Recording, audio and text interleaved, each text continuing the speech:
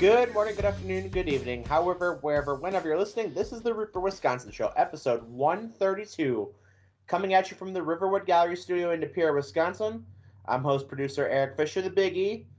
Joining me via Skype this week, we've got Sean Klosterman, member of the Highway 22 crew. Sean, how you doing?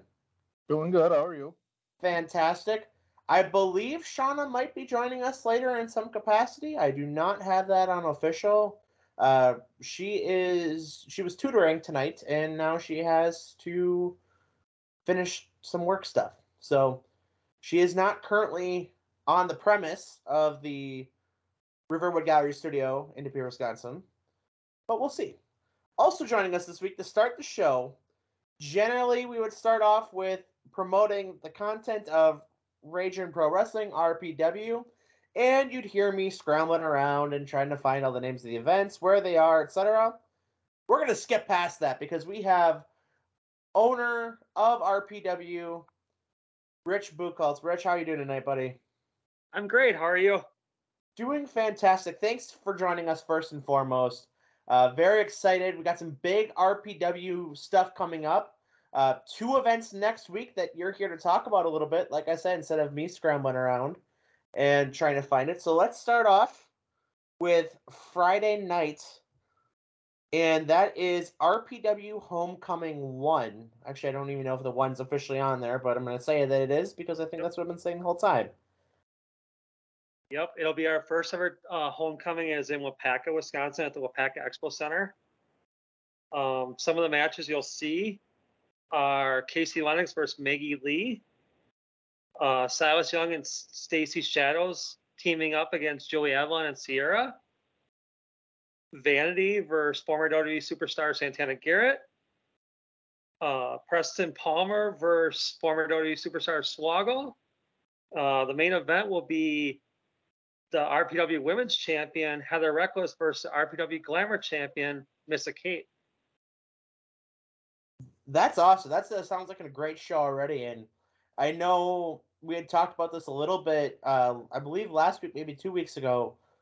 RPW, a great way to see a lot of the budding stars of the wrestling business. Several members of talent that will be at RPW upcoming shows were featured on the Pro Wrestling Insider Top 250 Women. Could you go through a couple of those that would be featured on that list? Ela Lee should be on that list. Tessa Blanchard, Kiera Hogan, Diamante. I think who else? Rachel Ellering should be on that list. Heather Reckless, Lainey Luck, Missa Kate. We pretty much look at the list and try to reach out to people. So. And I mean, and that kind of goes to show the talent that's coming through RPW. And I know, a couple weeks back we had talked to RPW star TW3, who has been shining in OVW as of late, Ohio Valley Wrestling. And another talent that's featured heavily in Ohio Valley Wrestling, as well as the Netflix documentary series Wrestlers, was Hollywood Haley J, who's also just kind of budding onto the scene as well. But she has been in RPW several times now. She has. She was actually on Collision this past weekend, facing Sky Blue. So I kind of want to ask, and I know, we talked to TW3 just about OVW, the business, but as a promoter and as an owner of RPW, what is it like seeing some of that talent, like Hollywood Haley J, like a Missa Kate, and all these other, women and men for that matter too, really getting some shine on the national stage, whether it be getting WWE tryouts and being featured in the Netflix show? What is that like from your perspective? When I started RPW, that was my number one goal, was to try and get people to get signed by WWE, get signed by AEW, get signed by Impact, get tryouts for WOW, get signed by WOW. Pretty much, we started with a blank canvas, and a lot of our talent is shining, and we can't be more proud of that. Sean? Yeah, That's the part where you ask a question, Sean, or of some sort, if you got one. I can ask another one if you would like, and then you can think of one, okay? you can go right ahead. All right, Rich. So we capped off a 2-night event, or 2 nights of events. As mentioned, RPW Homecoming 1, that being at the Wapaka Expo Center. New venue for RPW. How did that come to be? So that was a very interesting story. My mom passed away on Easter Sunday. And when I was over there trying to get everything squared away, one of the people that's a director at the place where we were doing our burial arrangements actually works for WEA. And that's how we got connected with the Expo Center. And a little bit of from what I've seen on Facebook, and I wanted to ask you about this because a little bit of a different seating, if I'm not mistaken. Is that correct? Not really different seating. It's just a matter of it's in a hockey arena, so it's only half the ice. Okay. But there are full bleachers, so that's a little different. So like they can fit almost 800 people in there. And tickets, are they still available for that one? Yes, they are still available. Front row is sold out. There is second row and third row available, and there are bleachers seats available. You can get bleacher seats for $10 at Look Sharp or the Wapaka Expo Center. All right, Sean, did you think of a question yet? Not yet. I got nothing for you. I'm sorry. All right, so that's night 1. Night 2, we go to a familiar destination, and that being RPW Destiny 3. Yep. And that is at the Big Apple in Manitowoc. And walk us through that event in the card a little bit on that one. So that one was a more familiar event to me. We had a lot of people assigned for that night originally. So pretty much the main event is going to be Tessa Blanchard versus Kiera Hogan versus Diamante. We're also having a 6-man elimination scramble match of Jake Suffing versus Xavier Walker versus Silas Young versus Ian Gager versus Garrison Creed versus Damian Chambers, which should be a dream match at most venues and most promotions. Santana Garrett's going to face Casey Lennox. Shane Hill's going to face Perfection. Another scramble match for number 1 future contenders would be Maggie Lee versus Vanity versus Brooke Tanner versus Heather Monroe versus Kayla Cassidy. And those are your main matches for that show. So the main event in this show, and the one that's gotten probably the most love on social media, you got to talk about the Diamante, Kiera Hogan, and Tessa Blanchard, because 3 legitimate TV stars, people that don't come through northeastern Wisconsin a whole lot unless they're on like a national tour, like a WWE, like an AEW. And I don't even, as far as I know, I think AEW's only been to Milwaukee. They haven't come to Green Bay yet. So really a lot of talent that hasn't seen Northeast Wisconsin. And you know, kind of mentioning getting some of the you know, getting people the workouts. But what's it like on the flip side of that then? Bringing in the top TV talent and top talent, where Tessa Blanchard's been a legitimate world heavyweight champion, not just a women's champion, but she's been a heavyweight champion. She has.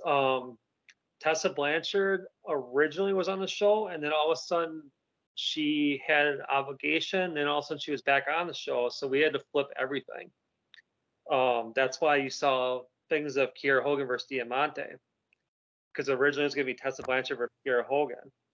Then we made it a triple threat match once Tessa was available again. But yeah, Tessa has been awesome to us. We had a deal set back in April, and then she messaged me back in August and told me her situation. And later in September, she told me she was good to go. So. And I know the first RPW event that Ramsey and I went to, the one of the promotion angles was that there was somebody who's been on TV on wrestling in every single match, and really that's kind of been a thing that's really carried over to all RPW events. So not only are you kind of getting some of these budding stars, but you're also getting top talent to come in towards Northeast Wisconsin. We are, like, as far as I know, I don't believe Tessa Kier or Diamante have ever been in Wisconsin, at least not in the indie level. A lot of talent we use doesn't work in Wisconsin. We do that on purpose so that it makes us different than everybody else. And one very familiar face to wrestling fans, and just kind of going backwards to RPW Homecoming, Yep, is Swoggle, the former WWE star at the time, formerly known as Hornswoggle. I don't know if you can say that, but I can, because you're the promoter. I'm not. I'm just looking at it here. But born and raised Northeast Wisconsin, has trained several stars. I believe TW3 was one of those as well. And talking to him, but what's it like to get a guy of his magnitude, where people kind of, at this point, they know him from the WWE stint, they know him from the different online media things that he does, and getting somebody of that name recognition on your card? that was huge. Swaggo reached out to us and was like, "Can you get us on a future show? Can you get me on a future show?" And I said, "I will definitely try. I'm like, the best one I can do right now is Homecoming." The thing is, we print our stuff so far ahead that Swaggo and Santana weren't on the poster, and like that was a huge thing for a lot of people asking, like, why is it different people on the poster? And I'm like, it's based on when we met up with Weha, they wanted everything done as way ahead. So like we had to have everything submitted by the end of June. And we didn't get confirmation on either one until I believe the end of June and probably late August for Swaggo. So I'm always one. I always like kind of figuring out the flip side of things, and one thing that I think the Netflix docuseries that Wrestlers of Netflix did a very good job was kind of showing the creative side and getting talent in, and showing off how to really showcase your talent as a promoter. Yep. And we saw the kind of the battles between Al Snow and Matt Jones, and your kind of your wrestling brain versus your business brain. So just bring that down, and I'm not going to force you to give any trade secrets here, but just watching that series and watching everything that's kind of come out from it, how does Ragin' Rich, former wrestling referee, kind of relate to that and give a peek behind the curtain? So I'm more like Matt than I am like Al. I think more budget wise than I do storyline wise. I want to give the crowd and our fans the best matches possible. Is it always going to be something that everybody wants? No. Is it something that I think will draw eventually? Yes.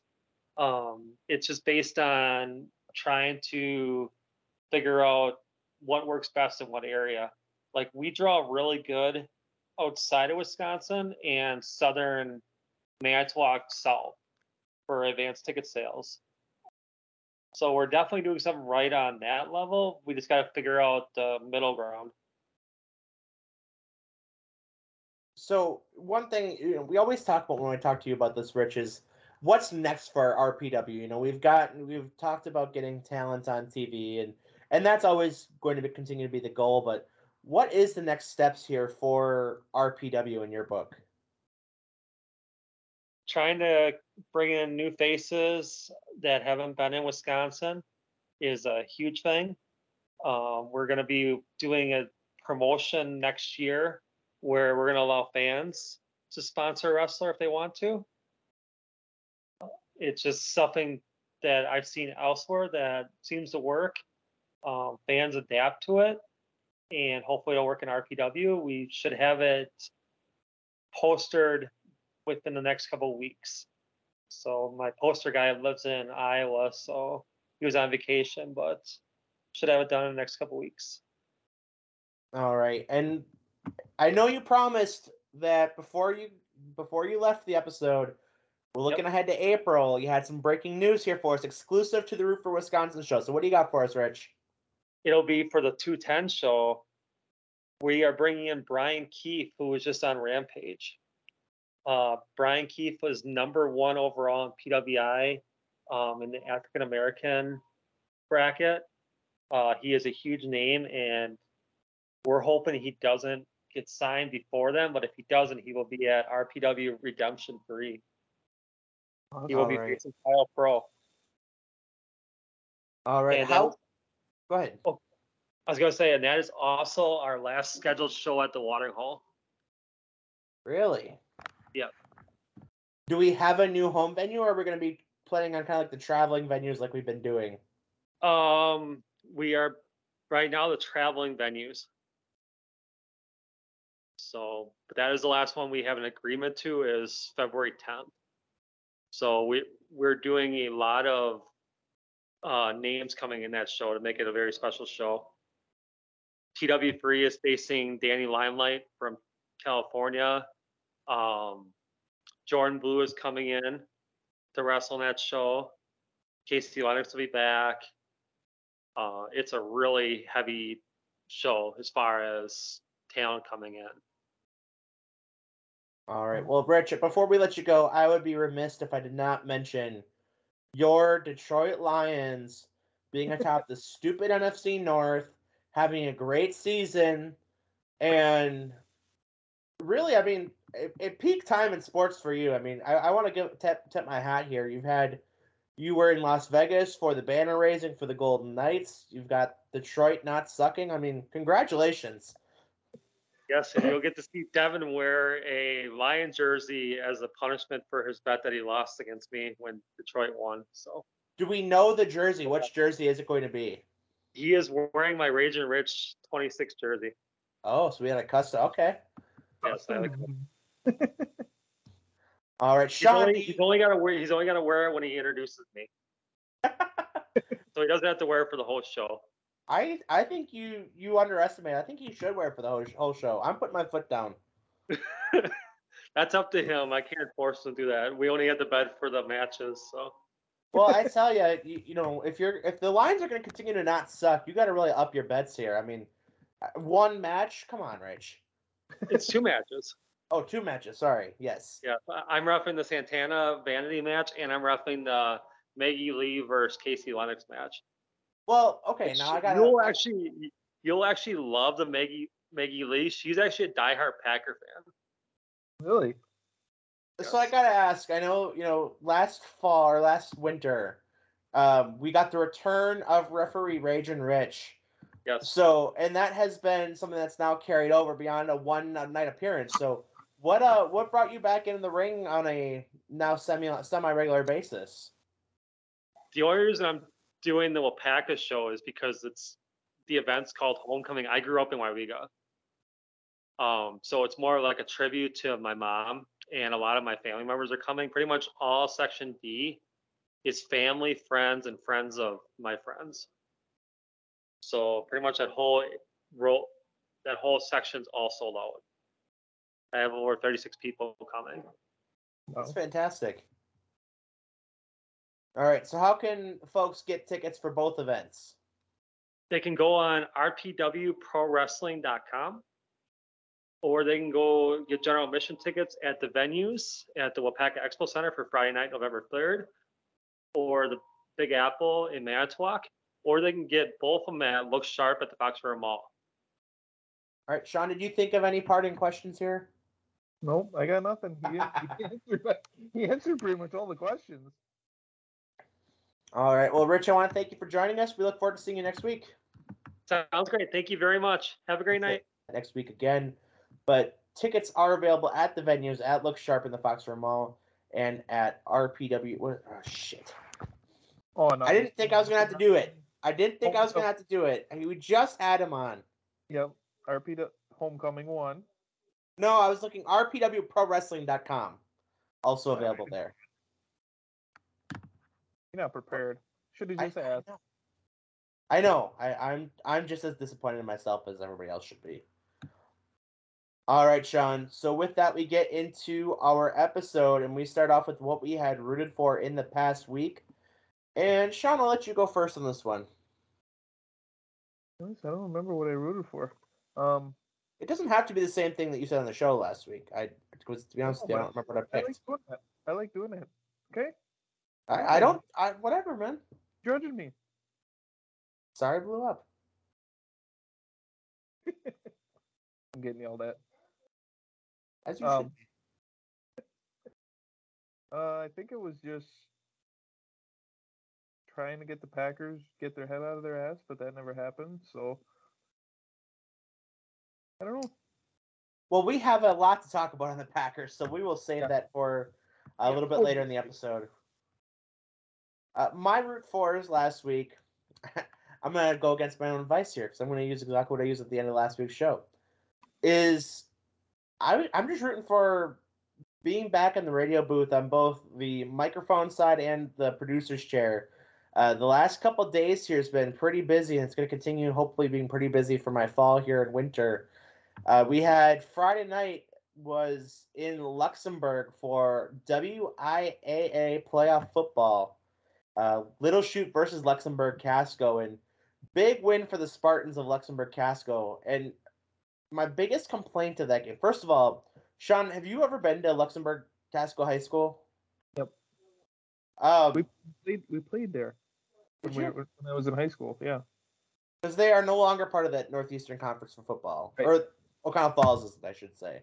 But the reason I ask is just absolutely incredible sporting complex and venue. I mean, I was blown away, and the hospitality was great. They had up in the press booth, they had brats, they had cookies, they had chips. Also, can't say enough about the hospitality that was provided to us in the media side, the coaching staff that was up in the booth. So I want to shout out Luxembourg Casco Athletics there. Like I said, awesome venue. I had been in their basketball gym my first stint doing Door County sports for, I believe I did a practice I covered for one of the mini segments I was doing up there. But I had never been to the football field, obviously never to the baseball field until Friday night. And everything around, I mean, the stands were packed. It was perfect fall weather. Great night for high school football. My only complaint of the evening was that Luxembourg Casco was playing Little Chute. So generally I can shorten it to LC, but I can't do that when both teams are LC. And LC. Right. And really that's only on the side of the social media side too, because I mean obviously I'm going with Luxembourg Casco Spartans. But as I do my updates during the game, I'm literally having to type out Luxembourg Casco or Spartans every single time. I can't shorten it to LC. So that's my only complaint. Will not be an issue as mentioned. Luxembourg Casco did get the win on Friday night, so their season continues, and they will be facing the Kiel Purple Raiders. The 2 versus the 3 in that portion of the Division 4 bracket. Winner will take on the winner of Two Rivers hosting Campbellsport to move on to level. That would be level 3. Would be that matchup, and then level 4 and 5 would be kind of like your quarterfinal, semifinal. So lots to do in the upcoming weeks. Lots of football, hopefully, on the docket. But on the flip side, we also had the start of Green Bay men and women's college basketball, which, as our listeners know, I'm very involved in on the radio side, on the producer side. Green Bay women had their first exhibition game last night. That was the Green Bay Phoenix hosting UW Stout and the Blue Devils. And, I mean, obviously Green Bay rolled past the Stout Blue Devils, and they gave a good effort.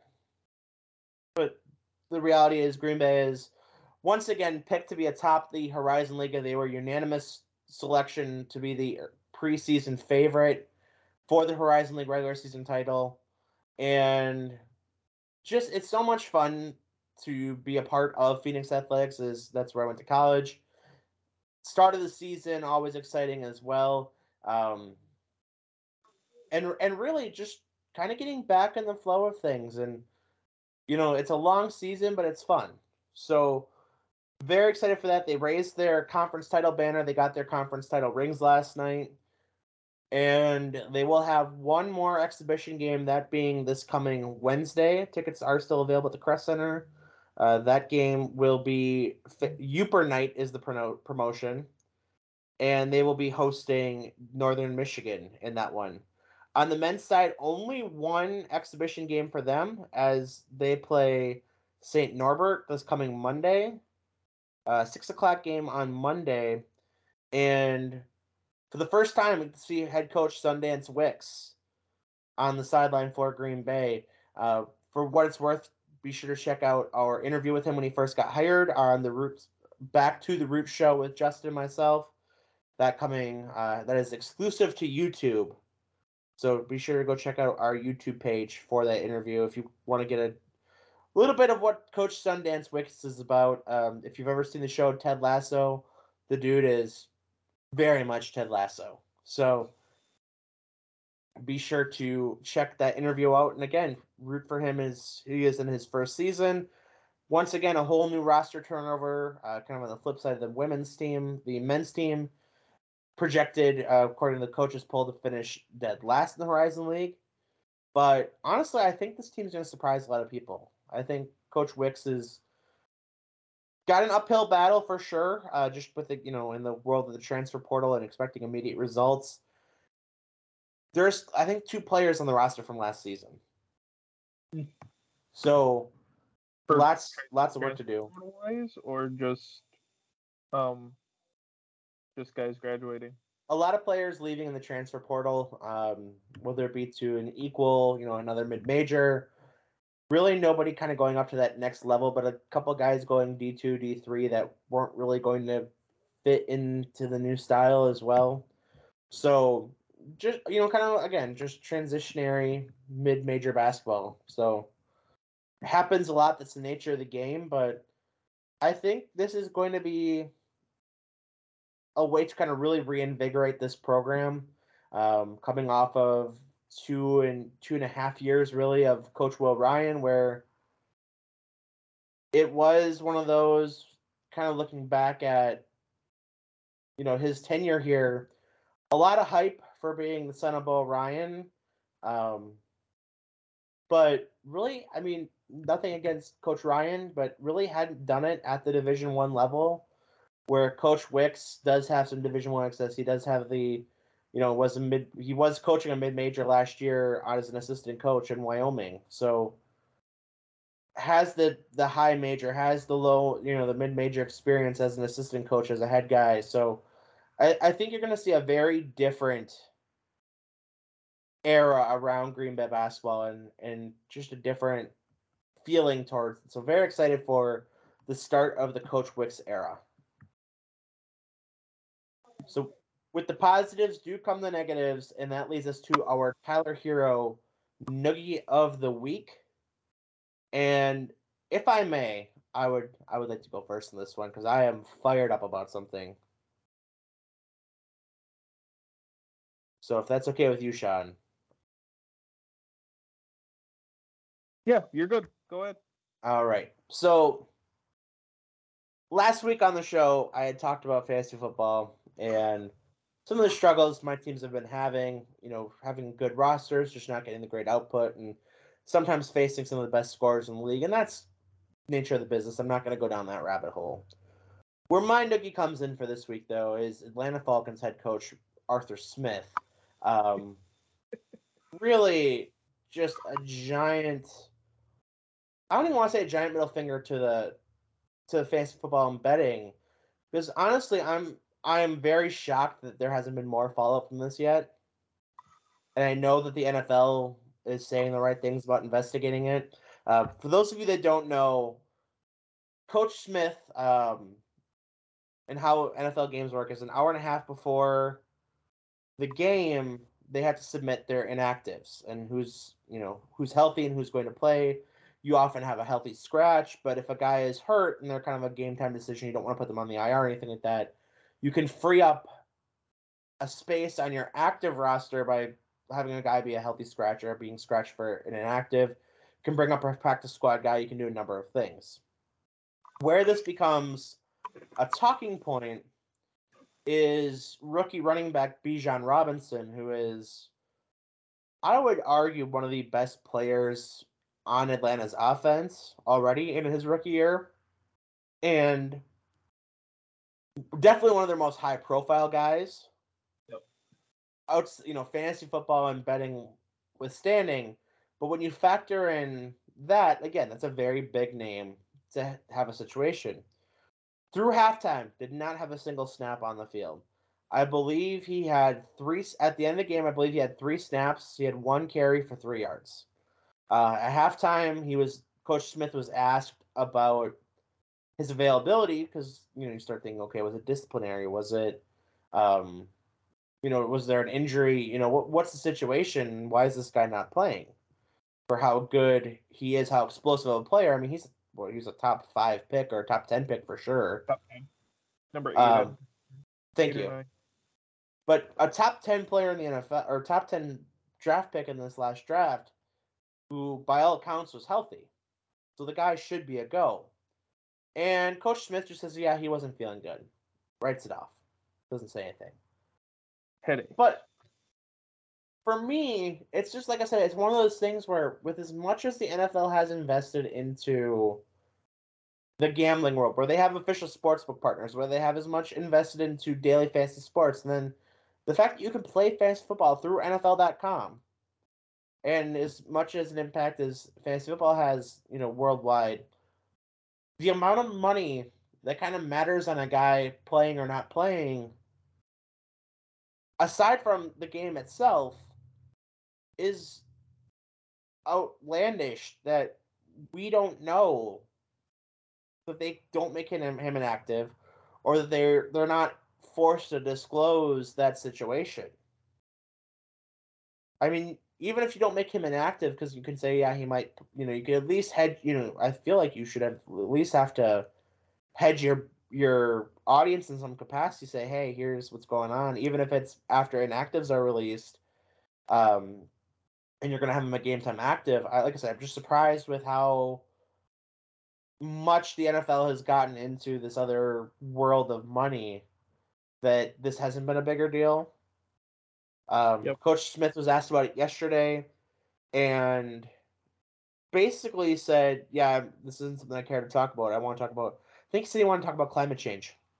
Like, that's more important to him than talking about this, which really, I think, is, again, just kind of showing off what an ignorant asshat you are and just a smug son of a bitch in this. I get that it's not your job, and you can say, competitive advantage to not let the whole world know that, hey, this guy might have a headache and might not be playing, but I feel like at some capacity, like the NFL, again, with how much money they have around in this whole thing, has to be cognizant and has to do a better job of not letting something like that happen in the future. And yeah, it happened to me. So I have him on team. So I'll be the first to admit, obviously I'm going to be a little bit biased to the situation. But at the same time, like I said, I mean, you can talk about spending guys and not having guys play because of, they're gambling or whatever. And they're not even gambling again on the NFL, but if they gamble in a team facility, they get suspended for 6 games. But then you have, an official sportsbook partner. You have official, whatever. And you have every commercial is either Travis Kelce doing something or it's about, it's about the daily fantasy sports, DraftKings, FanDuel, whatever. So that's my noogie. Did he have any injury designation going into Sunday? I do not believe so. I believe he was considered healthy going into the game. And that's where, like I said, I think that's the ultimate kind of, not middle finger, but that's the ultimate problem with this, is that the guy didn't have an injured designation, and you can't even, if you're looking at bets and you're looking at whatever, you have no way of knowing that's going to be the case. Right. At least if he had some sort of injury, or even if you just put him questionable with illness, I mean, that's still kind of something that you can kind of hedge your bets on. At least have an answer when you're sitting here at halftime and the whole world's like, "What the fuck," you know? Right. So that's my noogie. That's like I said, just really rubbed me the wrong way and everything on that front. So 11 snaps again in Week 7 against Tampa Bay. Yep. So, Sean, what do you got for us? Well, mine's not going to be as in depth as what you got. I'm just going to go with the rain because I'm so sick of rain right now that it's just terrible up here. This weather's just been horrible, and I don't know. Feels like it's 11 o'clock at night when it's 6 o'clock, and I'm just sick of it already. Oh, Sean, we have so much longer to go with this being the case. I would rather it be snow than rain. Wow. I was gonna say we're a few months away from it being dark at like 3 o'clock, 4 o'clock. Yeah, the darkness I don't mind. It's just the rain. I can go without the rain. I want it to be snow. I'd rather it be snow. I believe I saw some inklings that is not too far away from us here. There's been some rumblings in Montana or Wyoming or Dakotas already. There's been some rumblings that it's coming near. Good. I'm ready. All right. So that is our Root 4 and Noogie segment for this week. With that, we get into our Wisconsin web story of the week. And this one... Josh Allen scored a touchdown. I just got that. Actually, I have two for us this week. So just two really quick hits here, Sean. We talk about the burger. The what? Curd burger from Culver's. We have not, but we can as I pull these up. That's my contribution to the Weird Wisconsin web story. I still have not tried it. I really want to go try it. I have had one this year. I've had at least one every single year that they've done. This is the third year now. We're going to Shawna tomorrow. We might go to Culver's to try the curd burger. It's pretty good. I gotta say, very good. It's a little bit of an oddity because it's fried, right? Yeah, it's a fried cheese curd that like acts as your cheese, but I think there's also a slice of cheese on it. But yeah, it's just like I said, it's like a fried cheese curd. So when you bite into the burger, it's like, you know, how Culver's has their burgers, they kind of have it like a little more done on top. It's a little bit crunchy anyway, but it's like double crunch, which is it's delicious. Don't get me wrong. Have you been at the tailgate when Jimmy's been cooking with the Magnans? Yes, I believe if I know where you're going with this, he tried doing a curd burger. I think. Yeah. Oh God, this is quite some time ago, but I remember he's done this before with brisket and cheese curds. We didn't deep fry it. We had cheese curd, side pork, burger, and then I think a brat patty. That's right. I remember the first year that he tried that because it was. That's what we had. I want to say it was the second year that I went to that, and I haven't been in a while because of radio obligations. But the second year or third year maybe that I came to that with you, it was right after I think I was right after I'd started interning because I talked to them about the curd burger at Green Bay Distillery, where they go with the fresh cheese curds, which I'm very excited about because I get to get one for the first time in over a month. On Sunday.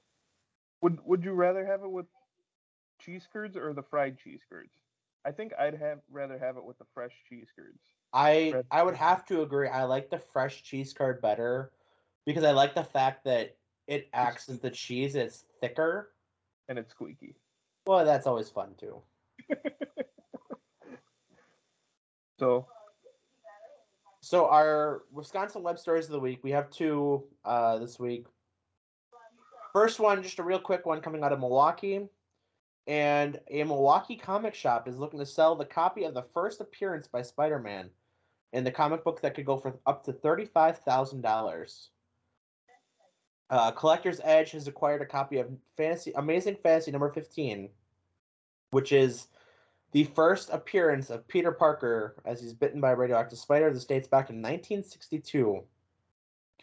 And it is going to be going, he said he had found it, or a couple had found it among a relative's possessions that had passed away and brought it to him for help selling it. And this is expected to kind of go a little bit under kind of the high side. A near perfect copy of this in 2021 was sold on auction for $3.6 million in Texas. The collector's edge copy is worn and the edges have a few small tears. On a scale of 0.5 to 10, with 0.5 being the worst that could be, 10 being perfect. This is a 3, but still kind of figuring right now that it could be $35,000. Obviously, as auctions go, it could obviously go for more, but it could go for less.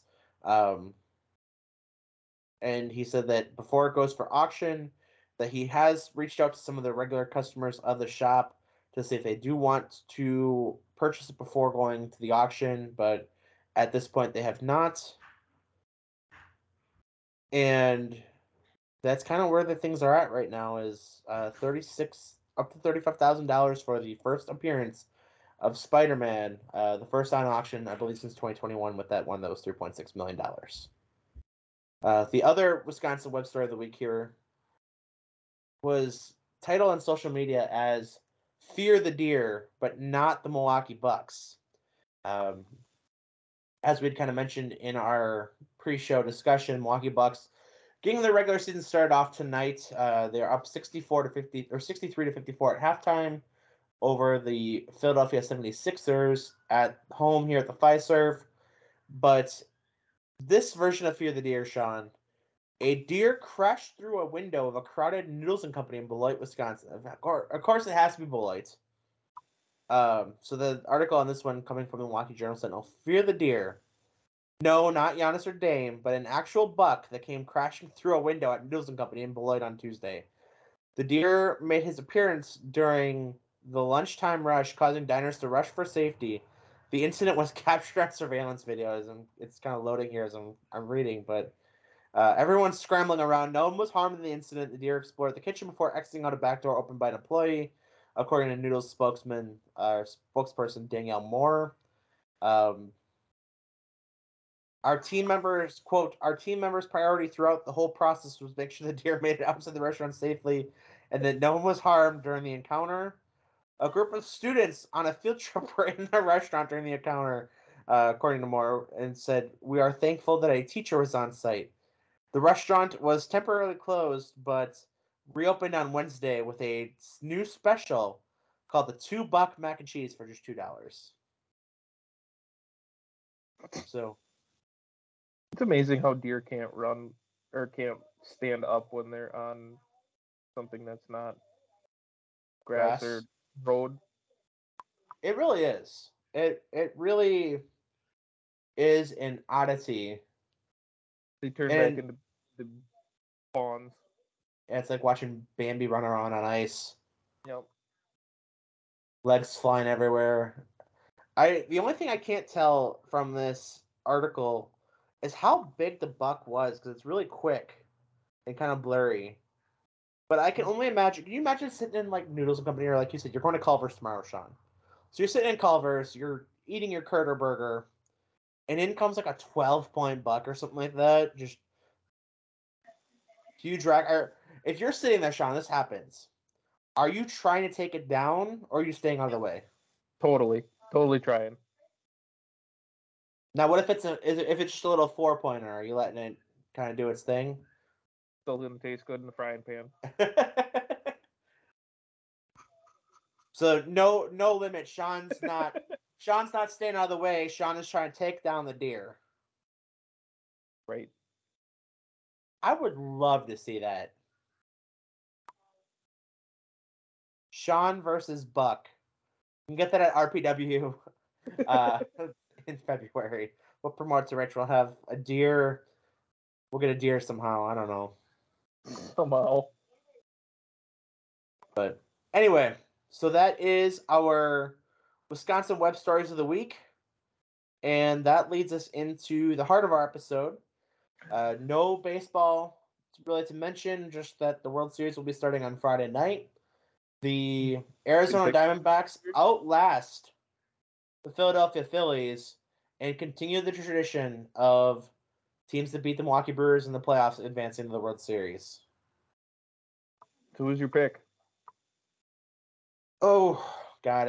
If I'm being honest with you, I don't love either one of these teams from what I've seen them play. But historically speaking, it's not a year that has a 1 or an 8 in it. Why do you say that? Because in 81, the Yankees lost the World Series to the Dodgers when they beat the Brewers. In 2018, the Dodgers lost to the Red Sox, who beat the Brewers. So just kind of hedging my bets like that. The Texas Rangers are the favorite. I'm going to say I like the Diamondbacks. It just something's got to give here, and How many games? I don't foresee that being the case. Diamondbacks and how many? Diamondbacks, I think I'm going to say in 7, just because aside from these NLCS games, we really haven't had anything go the distance. So I'm going to think that that's the route this is going to go. I think, obviously, that the powers that be will not fix the games because I don't think that occurs, but I think we're going to see as much trying to get 7 games or like a very heated series as can be. Yeah, I think Rangers in 6. Like I said, the Rangers, as of right now, according to United Sportsbook, are on -180 favorite. Diamondbacks would be +155 to win. Some of the favorites for the World Series MVP would be Dallas Garcia at +480 and Corbin Carroll at +820. Would be your respective leaders. Ketel Marte also +820 and Corey Seager +470. So, couple ways to look at that one. And if you did want to, so Sean, you said the Rangers you said in 6. Yep. So if you were to go for that series to occur that way, it'd be +390 if you want to go exact. And then if we were going with the Diamondbacks in 7, from my prediction, that would be a +600 bet.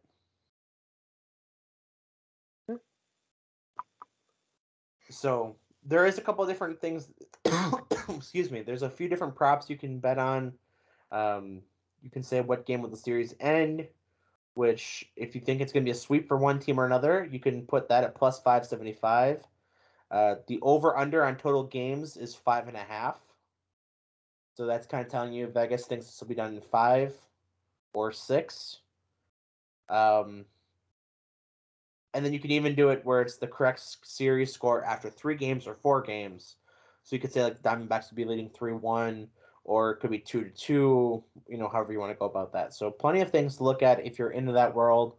As always, please gamble responsibly. We don't have a sponsor. I don't have to do any of the formal reads of talking about the helpline and all that, but please do so responsibly. And shout out to Dusty Baker for 26 years for managing. He was in Cincinnati for a long time, wasn't he? He was in Cincinnati. He was a Cubs manager. Oh, I forgot he was a Cubs manager too. He was the Cubs manager back in that early 2000s run where, of course, the infamous Bartman game in 03. Before Lupinella, right? I'm sorry, what was that? He was before Lupinella? Yes. Dusty Baker was the Cubs manager, I think 2003 actually was his first year in Chicago. Let me confirm that. Yes, 03 to 06 he was with the Cubs. From 08 to 13 he was with the Reds. 16 to 17 he was with the Nationals, and then from 2020 to 2023, he had been with the Astros. 2-time All-Star as a player, 2-time World Series champ once as a player, once as a manager. Was the NLCS MVP in 1977, Gold Glove Award winner, 3-time Manager of the Year, 1993, 1997, and 2000. All of those coming with the San Francisco Giants, where he was Manager of the Year. To be determined if he's going to be this year. I don't believe he was a finalist, but Doubt it. as a player, just while we're giving him all the accolades here, hit for 278 over the course of, looks like 16 seasons or 18 seasons. 278, 242 home runs, 1,013 RBIs. As a manager, 2,183 and 1,862, so 0.54 winning percentage as a Major League Baseball manager. So shout out to Dusty Baker as he steps away from the game for the time being. I believe he did say that this is a see you later. I'm sure we'll see him around in some capacity going forward here. The only other news of baseball interest is just that the Milwaukee Brewers did grant permission to the Mets and the Guardians to interview Craig Counsell as their potential next managers. As of right now, I don't think you have to read anything too far into that. The only thing I'm reading into it, I think it's a little surprising that they chose to do so, because as of October 31st, I believe he's a free agent and could interview without having to ask permission. So I do want to credit the Milwaukee Brewers for not being petty in that. Right. I think that's a no-win situation. Craig Counsell is said to be rumored to be trying to reset the managerial market, money-wise, looking for about $10 million. Whether or not Milwaukee or another team wants to give it to him, or whether or not he wants to continue managing, because that's been a big thing, is he may want to step aside and watch his kids play college baseball, as they both are of age to do so now. So really kind of looking to determine as to what the next steps for Craig Counsell are going to be. Did want to ask you, Sean, if he would step aside or would take another job, who would you be looking at as potential candidates for the Brewers? Whew. Sure. And you can't say yourself, because I know you're a good manager on the show, but... Right.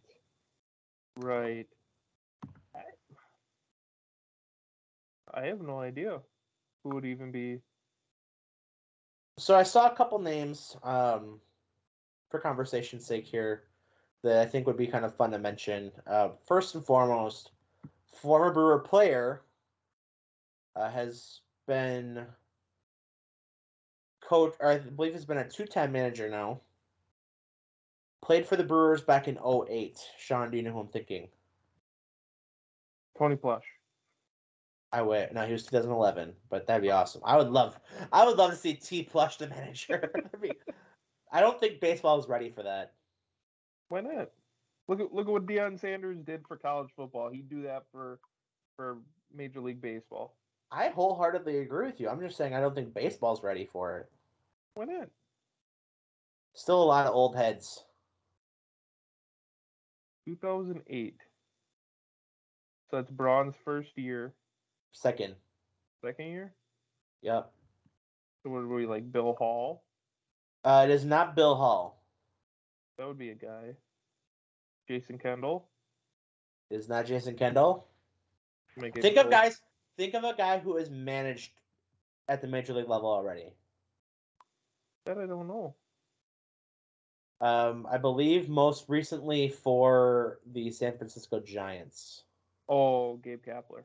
Gabe Kapler is a name that I didn't even think about. I completely forgot that he wasn't a manager currently. I forgot he was a Brewer. So But shout out to Dario Melendez putting that out there on Twitter as potentially the first call the Brewers should make if he were to step aside. Is he still with the Giants? No, that was just taken over by. Oh, so he got fired at the end of the year? I believe so, or if not, he might have just resigned. But okay. because they just named frick's his name? Pablo Sandoval. No, the guy who was the manager of the Padres. Who's the manager of the Padres? Nope, got nothing. Melvin. Doug Melvin. No, that's former. Melvin Gordon. Champ. It's something Melvin. Well, I'll talk about that here in a second. But Gabe Kapler, he did step away as the manager, or was relieved of duties in 2023. He's a former manager of the year, and as a player, he's a 2004 World Series champion with the Boston Red Sox. He was on that team? I just learned that as well. But he is a potential candidate. Another candidate. The thing I remember Gabe Kapler for is Mark Burley's perfect game. He was the guy that that Dwayne Wise caught the ball off of, that home run robbing catch. That's what I remember because we played so much. What is that? MVP Baseball 05? No. Or MLB The Show? I think it was like 09 or 2010. Sure. I don't remember which one because it was always in the opening credits. Oh, that's right. I think it was 2010 because I think it happened in 09. Yeah, I think so. But you're right. I very much remember that that sequence, and I forgot that was him. I always remember him as or when he played in Milwaukee. It was always talked about because he was obviously he was older, but the dude was jacked. Mm-hmm. So yeah, definitely always thought about that. But okay, here's another name. This candidate was a finalist for the job in 2011 when the Brewers hired Ron Renicky. Former Mariner. Think back to the 90s. Currently serves as the infield and third base coach of the New York Mets, which would be the ultimate irony if Craig Counsell were to leave, that this guy would get his shot. But think of a very historic call from, I believe, the 94 Mariners. So you're talking the Ken Griffey Jr. It's not Ken Griffey Jr., but yes. Of course not. But I can't remember who hit the ball. Not the hitter either. Then who is it? It is Joey Cora, who's been kind of named. Like I said, he was a finalist for this job back in 2011. Joey Cora scored the winning run on that play.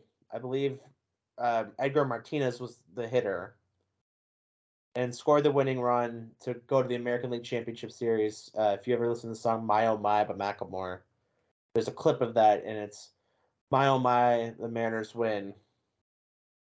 He was a 1997 All-Star World Series champion in 2005 with the Chicago White Sox coaching staff. So he's been around in the coaching world, and he is the brother of former manager Alex Cora.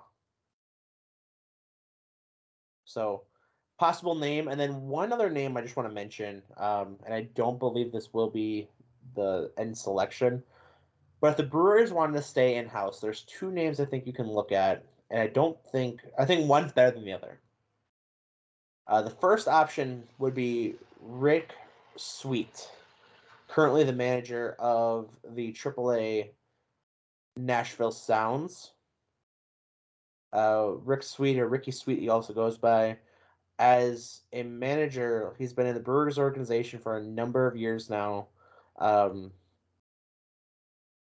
with this young crop of Brewers players coming through, I wouldn't hate that as an option. He took over as a manager. He's been in the Brewers farm system as a AAA manager since 2014. And in 2022, he was the International League, which is the league that they play in, manager of the year with a 91-58 record last season. And was also chosen as the Mike Coolbaugh Award for recognition in outstanding baseball work ethic, knowledge of the game, and skill in mentoring young players on the field. So that's one name to kind of keep your eyes on. I think that would actually be a really good get. Be really interesting because it's all of his experience has been at the minor league level as a manager. He has been a bullpen coach at the major league level.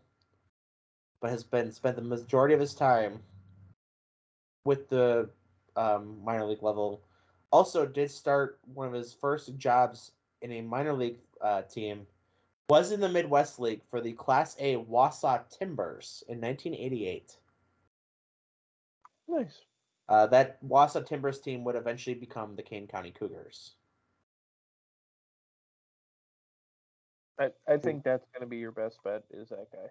Just from the way you're talking, I think like you said, just bringing this guy up that's had some of these younger guys and manage them. I think that's going to be your guy that's going to come in and be just like Craig Counsell. Now, the other name I did want to mention, and has minor league managing experience, also has been on the major league staff the last 2 seasons, former Timber Rattlers manager Matt Erickson. For what it's worth, this would not be my pick because he's served as one of the assistant Brewers hitting coaches the last 2 years, which the Brewers haven't done consistently the last 2 years. But he is a guy that does have managing experience,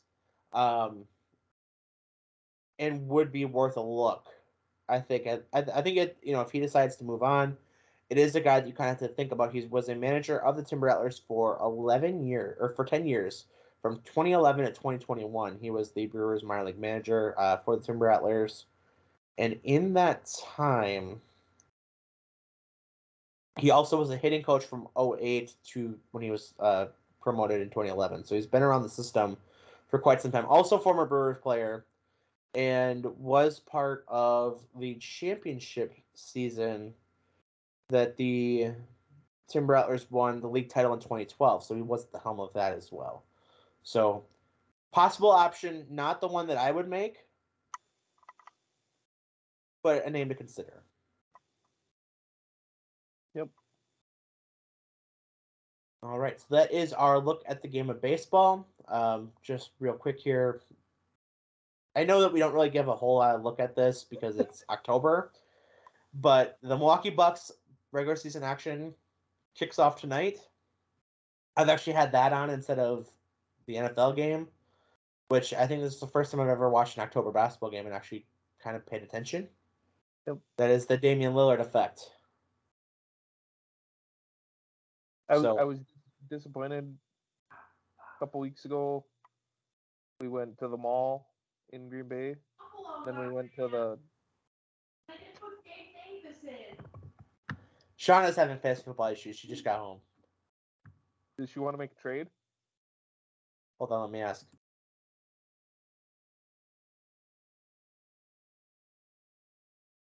She says for who? I don't know. He doesn't know. She said no. No, I said, oh. I want. Give me a. No. He's not going to give you Christian McCaffrey. Give me. George Kittle then. She said give her George Kittle then. For who? For who? Gabe Davis. She said Gabe Davis.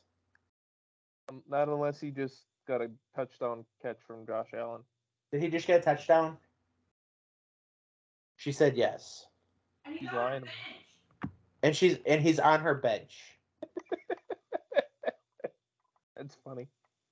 So, Shawna's fantasy football struggles continue. She's leading her division. So why is it a struggle? She thinks it's a struggle. I wholeheartedly agree. I'm sitting here struggling at 3-4. Yeah, same.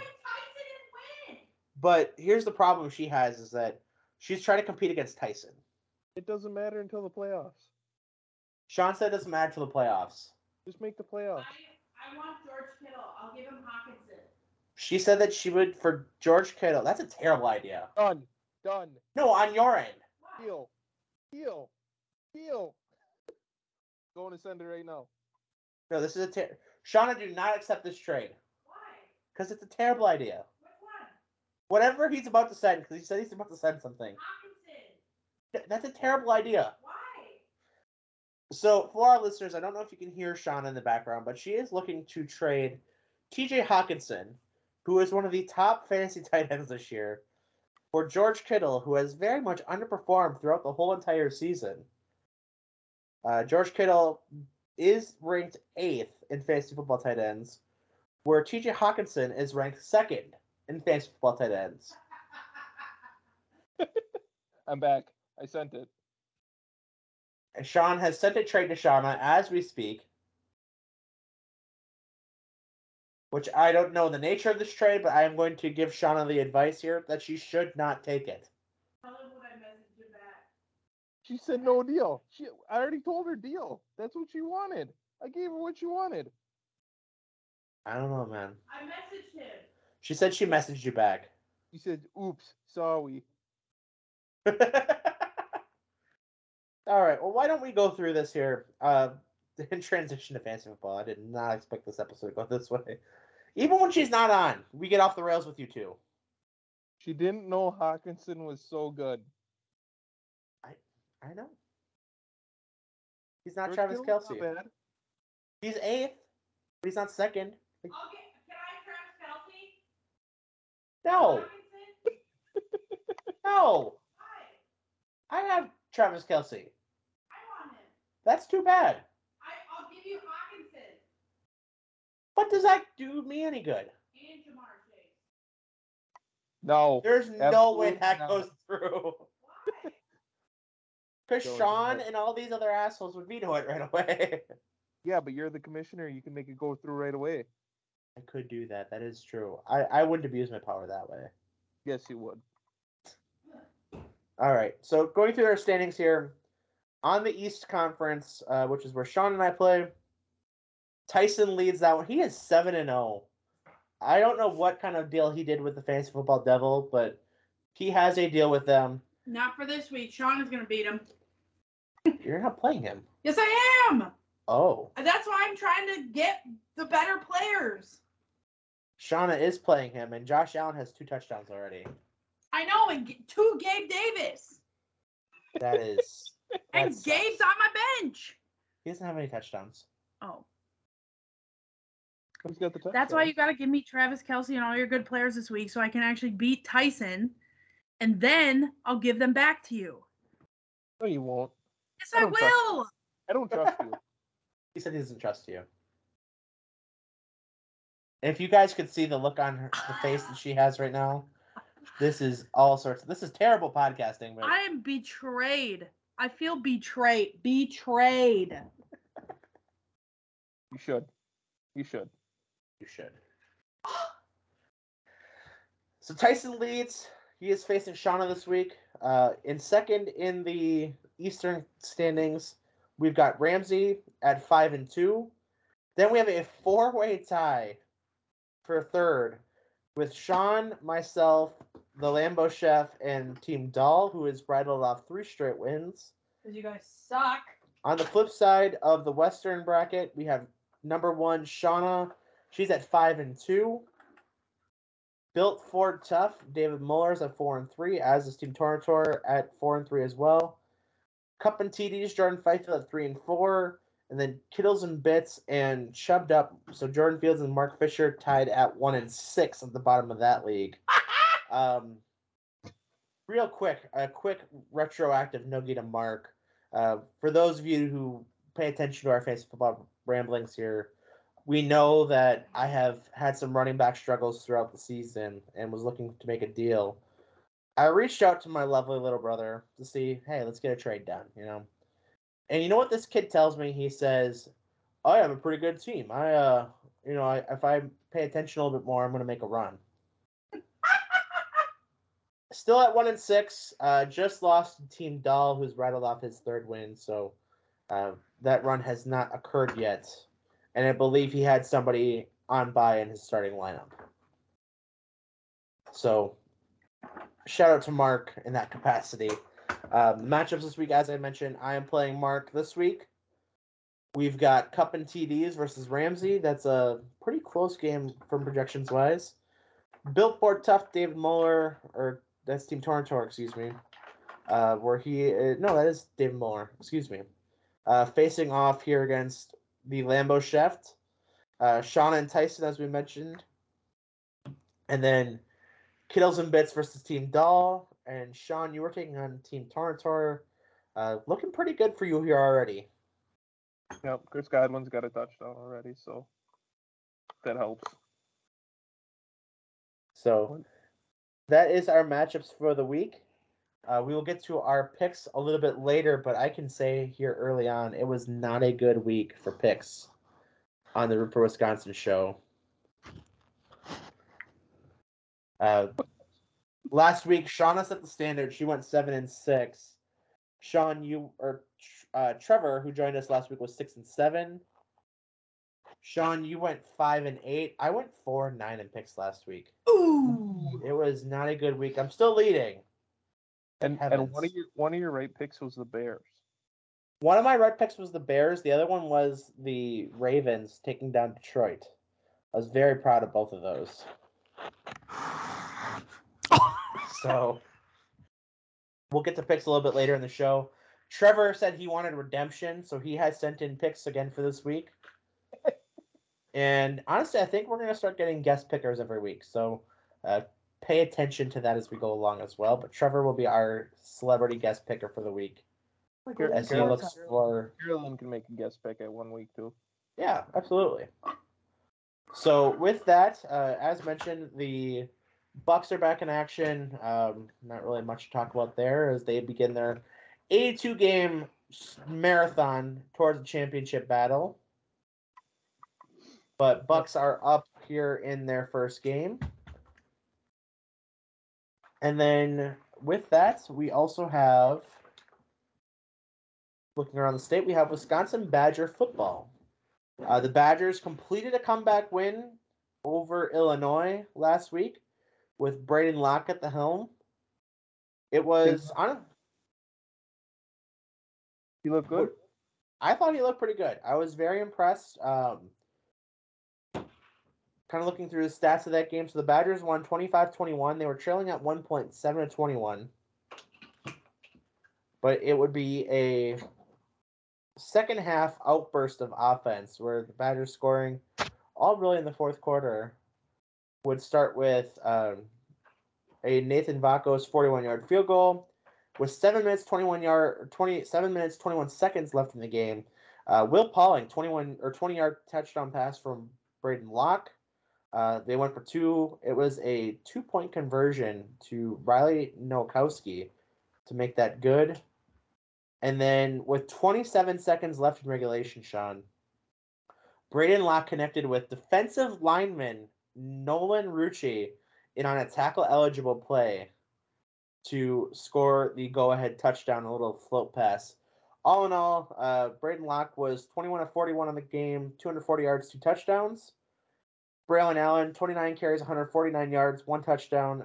Leading receiver was Will Pauling, 7 catches for 95 yards in the score. 41 passes? 41 passes. And honestly, I mean, I don't want to speak ill of Mordecai now that he's injured, but Braden Locke looks like a much more composed quarterback than what Tanner Mordecai did. So the Badgers do get the win. They move on to 5-2 on the season, but does with that come kind of hedging the expectations because this Saturday night at Camp Randall, Big Brother comes to town. The Ohio State Buckeyes, a 14.5-point favorite. Ohio State coming off of a huge win over Penn State, 20-12, over the Nittany Lions. That was in Columbus. So, obviously, Buckeyes are the favorite. They are a national championship type of contender every year. And very likely could be the Big Ten representative in a college football playoff, especially given everything that's been kind of going on with Michigan, which we'll talk about here in a couple moments. But Sean, taking a look at this game, how, in your book, how does Wisconsin complete the upset here? How do they shock the world and knock off the number 3 ranked Ohio State Buckeyes at home, much like they did 13 years ago I think it's got to be a low scoring affair. That's how it's got to be. Like you just said that Ohio State only put up 20 points this last weekend. I think that's got to be your number. Anything over that is, I think you're screwed. But I think the Badgers will be able to, hopefully, would be able to put up 20 points. So worth mentioning here, just kind of looking at some of the stats for what the team has done. Offensively speaking, Ohio State scored 33.7 points per game, 236 total points, 30 total touchdowns. I mean, really say a lot about this team as first round draft pick Marvin Harrison Jr. Right, and that's where it starts. I mean, let's look at this roster here. They're led by quarterback Kyle McCord. He is a 6'3" junior from Mount Laurel, New Jersey. In the season, he has 1,900 yards, 1,937 yards, 12 touchdowns, 1 interception. He's the 5th quarterback in the nation in quarterback rating at 87, or QBR, not the passer rating. Really not a whole lot on the ground for the Buckeyes. Leading rusher for them is Trevion Henderson, 5'10" junior, 295 yards and 44 carries, 5 touchdowns. Does average about 6.7 per game or per carry. But a lot of the big plays for the Buckeyes do come through the air. As you had mentioned, Marvin Harrison Jr., 42 catches, 766 yards. He averages 18.2 yards per catch, has a long of 75 with 6 touchdowns in the season. They also do get tight end, Cade Stover involved. 27 catches, 429 yards, 3 touchdowns. He's averaging 15.9 yards per catch. And that's just one other kind of, and only 27 catches, so pretty significant drop off from there where the Buckeyes go. And then Amika that's a name. Amika Egbuka, 6'1" junior from Steilacoom, Washington. 22 catches, 303 yards, 3 touchdowns, 13.8 yards per catch.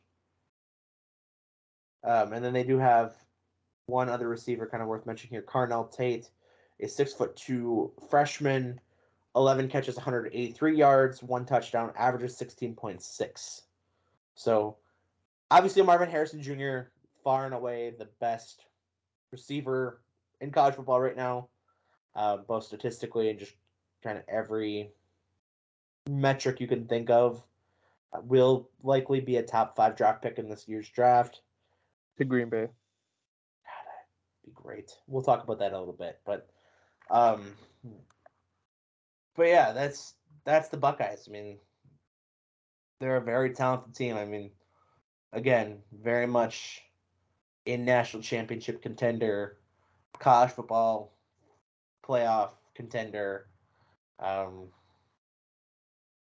may get the the East Division by default, depending on what happens with the Michigan situation. So as of right now, Sean, let's pick this quick. We'll move on to the Michigan situation and kind of look around college football as a whole. But 14.5 points at home at Camp Randall Saturday night. Can the Badgers cover? Can the Badgers shock the world and upset the Buckeyes on a Saturday night at Camp Randall once again? No. There's no way. I'm going to agree with you. If I'm putting money on this game, I'm also agreeing. Trevor said it last week where this kind of seems like that one game that might trip Ohio State up this season. It usually comes on the road. You kind of look back to the Purdue game a couple years back. You look back at one of their Iowa losses. This kind of has the makings of that. I mean, their remaining schedule after this, they have Rutgers on the road. They have Michigan State at home, Minnesota at home, and then the 2 versus 3 final week of the season would be Michigan versus Ohio State. But I wouldn't count on it. I do agree with you if the Badgers are going to pull off this upset. it's going to take first a Herculean effort defensively to stop Marvin Harrison Jr. And I'm not sure if Wisconsin has the defensive backs to do that right now. No, I don't think so. I will say, if it is going to happen, you're almost going to have to go 2-on-1, which isn't a great idea because of just how talented and fast they are at every other position. Right. But I wouldn't hate seeing Hunter Wooler on him, kind of playing shade towards him. The Badger standout safety. So if it's going to happen, that's kind of the route that it would have to go. But I would not be counting on it. And again, for my sake, for a pick, and if I was betting on the game, I would take the Buckeyes to cover that 14.5. Mm-hmm. With that, Sean, we move on to within the Big Ten, the scandal that's kind of taken over college football right now, and that being the scouting situation, scouting violations of Michigan Wolverines. I kind of wanted to ask you, I'll paint the picture here, what's alleged, and I want to ask you your thoughts on this as well. The allegations are that Michigan was hiring a scout to go to games of opponents and potential college football opponents and basically record what their defensive signals are and kind of what, the plans of being from there, and kind of get a head start on the opponents and really know their whole scheme. Very similar to what the Patriots got caught for in Bountygate a number of years ago. So with that in mind, I kind of wanted to ask you your thoughts on this first of all, because some people in college football, I mean, if you ask the right people, they think this is like a murder, right? Which I'm gonna be honest with you, I don't think is. I mean, I think it's a ethical thing, but I don't think it's that big of a deal, personally, because I don't see how it's much different than what a lot of scouts do. Right. What's the difference if you send your because South Carolina was one of the teams, right? Mm-hmm. That beat Clemson and Tennessee, right? I believe so, but so what would have been the difference if South Carolina sent their scouts to one of those games? And I guess what would be the difference if it was their scouts instead of Michigan scouts? Yeah, I don't think I mean, by the rules, the rule is you can't do it for in-season opponents, which is odd because the rule basically says you can do it for other opponents. Like, so if Wisconsin, they're not playing Notre Dame this year, but they play them in like a year. I think next year they play Alabama. So in theory, they could do it for that team, but they couldn't do it for Ohio State or for Minnesota. So it is a weird rule, I think. And also, I just don't think it's that big of a deal, to be honest with you. I don't think so either. I'm sure there are people who think that it is. And again, ethically speaking, I get why it is a rule, but I also don't think. And what's the difference of just watching film too? Well, right, and I think film doesn't necessarily show the player, how like some schools have like the cards or they have the hand signals, whatever. They don't show that on film, but I mean, if you watch a TV broadcast, you can see it on some plays. So it's not like this is like a foreign language. It's not like you're really doing that much different, I think. I mean, you can probably see enough of it on a TV broadcast, if you ask me. Right, exactly. You don't have every play, but you have a considerable amount. So that is kind of the scandal, and it's continued to be Michigan because they did have Jim Harbaugh suspended for the recruiting violation, something with COVID. I still really don't know what happened with that, to be honest with you. I really didn't care either. But so that is kind of the situation. So once again, Michigan in the spotlight for the wrong reasons with college football. Jim Harbaugh has obviously denied knowing about this, said it was kind of an outside staffer, but in terms of a rule break, I don't think it matters who it was if you knew what was going on. You know what I mean? Or if it was being used, I should say. I don't think it's... And what's really, how can they really prove it? I mean, unless the person says straight up, like, yeah, I was doing this for this reason, but... Right. I mean, it's just allegations at the moment.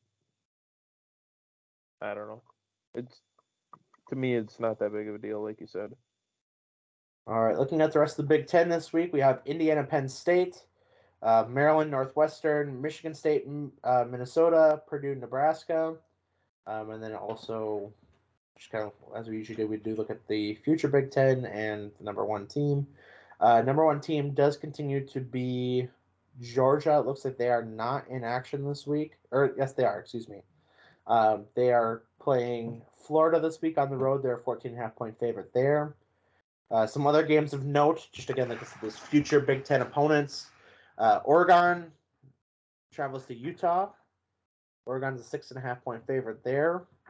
USC, fresh off a second loss in the season, that one to Utah, travels to play California. USC's a 10.5-point favorite. Washington travels to Stanford. They're 28-point favorites there. And UCLA gets to face Coach Primetime Deion Sanders at home, where UCLA is a 16.5-point favorite. So that is your future Big Ten look as well. Which, Sean, that does lead us to the Green Bay Packers. And the Green Bay Packers, once again, falling to the Denver Broncos. They lose 19-17 in Mile High. Finally coming home after a month straight of being on the road and slash with bye weeks and whatnot. So it's been a long month. So finally back at Lambeau for a game this week, hosting the Vikings. But before we move on to what's coming this week, let's take a look back at the loss to Denver. Statistically speaking, on the game, Jordan Love finished this game with 21 of 31, 180 yards, 2 touchdowns. Leading rusher for the Packers was A.J. Dillon, 15 carries, 61 yards. A.J. Dillon was also the leading receiver, 2 catches for 34 yards. As for the Broncos, they were led Russell Wilson, who threw... What do you have here? One sec. Russell Wilson, 20-29, 194 yards, 1 touchdown, interceptions. Javonte Williams was 15 carries, 82 yards. And then Cortland Sutton, 6 catches, 76 yards, and a touchdown. That's really the gist of the game. Only the 1 touchdown scored by the Broncos, yet they still do come ahead here and come out victorious over the Packers. 1 touchdown scored. Rest field goals. So I've gone back and forth on this one a lot, Sean, of what I think in this game. As you know, and social media probably knows, I've been very anti-Jordan Love this week. I've been increasingly more anti-front office this week as the week has gone along. To the point where yesterday I saw a tweet saying that on a different show that there was a listener question posing the theory. Now, obviously, no one would ever admit this, but posing the theory that Mark Murphy, just as much of a, to the vest kind of guy as he is, and not wanting to ever allow any sort of recording at practice, because if you ever go to a Packer practice, you can't have your phone out. You can only take pictures, you can't take video. Every once in a while, something does leak from a practice, but really not supposed to be using video. But said that they would possibly consider, Mark Murphy would possibly consider firing Matt LaFleur so that the Packers would not have to be on Hard Knocks next season because they'd have a new head coach. And if it came down to it, I'm going to be the first to admit that first of all, this isn't going to happen. I don't think Matt LaFleur is getting fired this offseason anyway, barring like a catastrophic, like if they lose out and go 2-15 or whatever, maybe. But I still don't think that ends up happening. I think you kind of give it the whole year. But you can't, I don't think anybody can honestly tell me that at one point or another that thought won't cross Mark Murphy's mind. Not that he'll act on it. Right. But if it doesn't cross his mind like once, like, oh, I make this decision, no hard knocks for us, and he gets to retire, he has a mandatory retirement after next season. Oh, he does. Yeah. So after the draft, because I remember this from the shareholders meeting, but also this has been a thing on social media. After the draft in Green Bay in the spring of 2025, he has to retire. So he could go his whole tenure without having the Packers be on Hard Knocks. Only one foreign trip in a regular season. Finally going to London, being the last team to do that. And really, again, I've kind of been thinking about this too, is I honestly think that the legacy of Mark Murphy, great business mind. Great for the city of Green Bay. Great for making making Green Bay a destination for football fans all year long. Because if you look at what Bob Harlan and him were kind of starting to kind of get the ball rolling with the stadium renovations, it really started in the early 2000s, capped off with, I think 2003 was when that was mostly done, the facade around and the brick that was the Lambeau Atrium, and now we've seen several additions onto that yet for increasing seating. We've seen the Titletown District boom up, and then, of course, capped off with being able to host the NFL Draft in 2025. Great business mind. And I think for the majority of his time as the team president, which I believe he took over in, I want to say 2004, 2005, hasn't had to be like the football X's and O's guys, because that's kind of run itself. And I think from that standpoint, I mean, some would argue that he's been putting people in position to do well.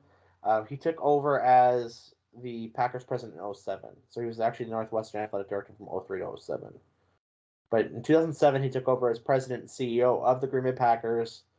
And in that time frame, the team has won a Super Bowl back in the 2010-2011 season.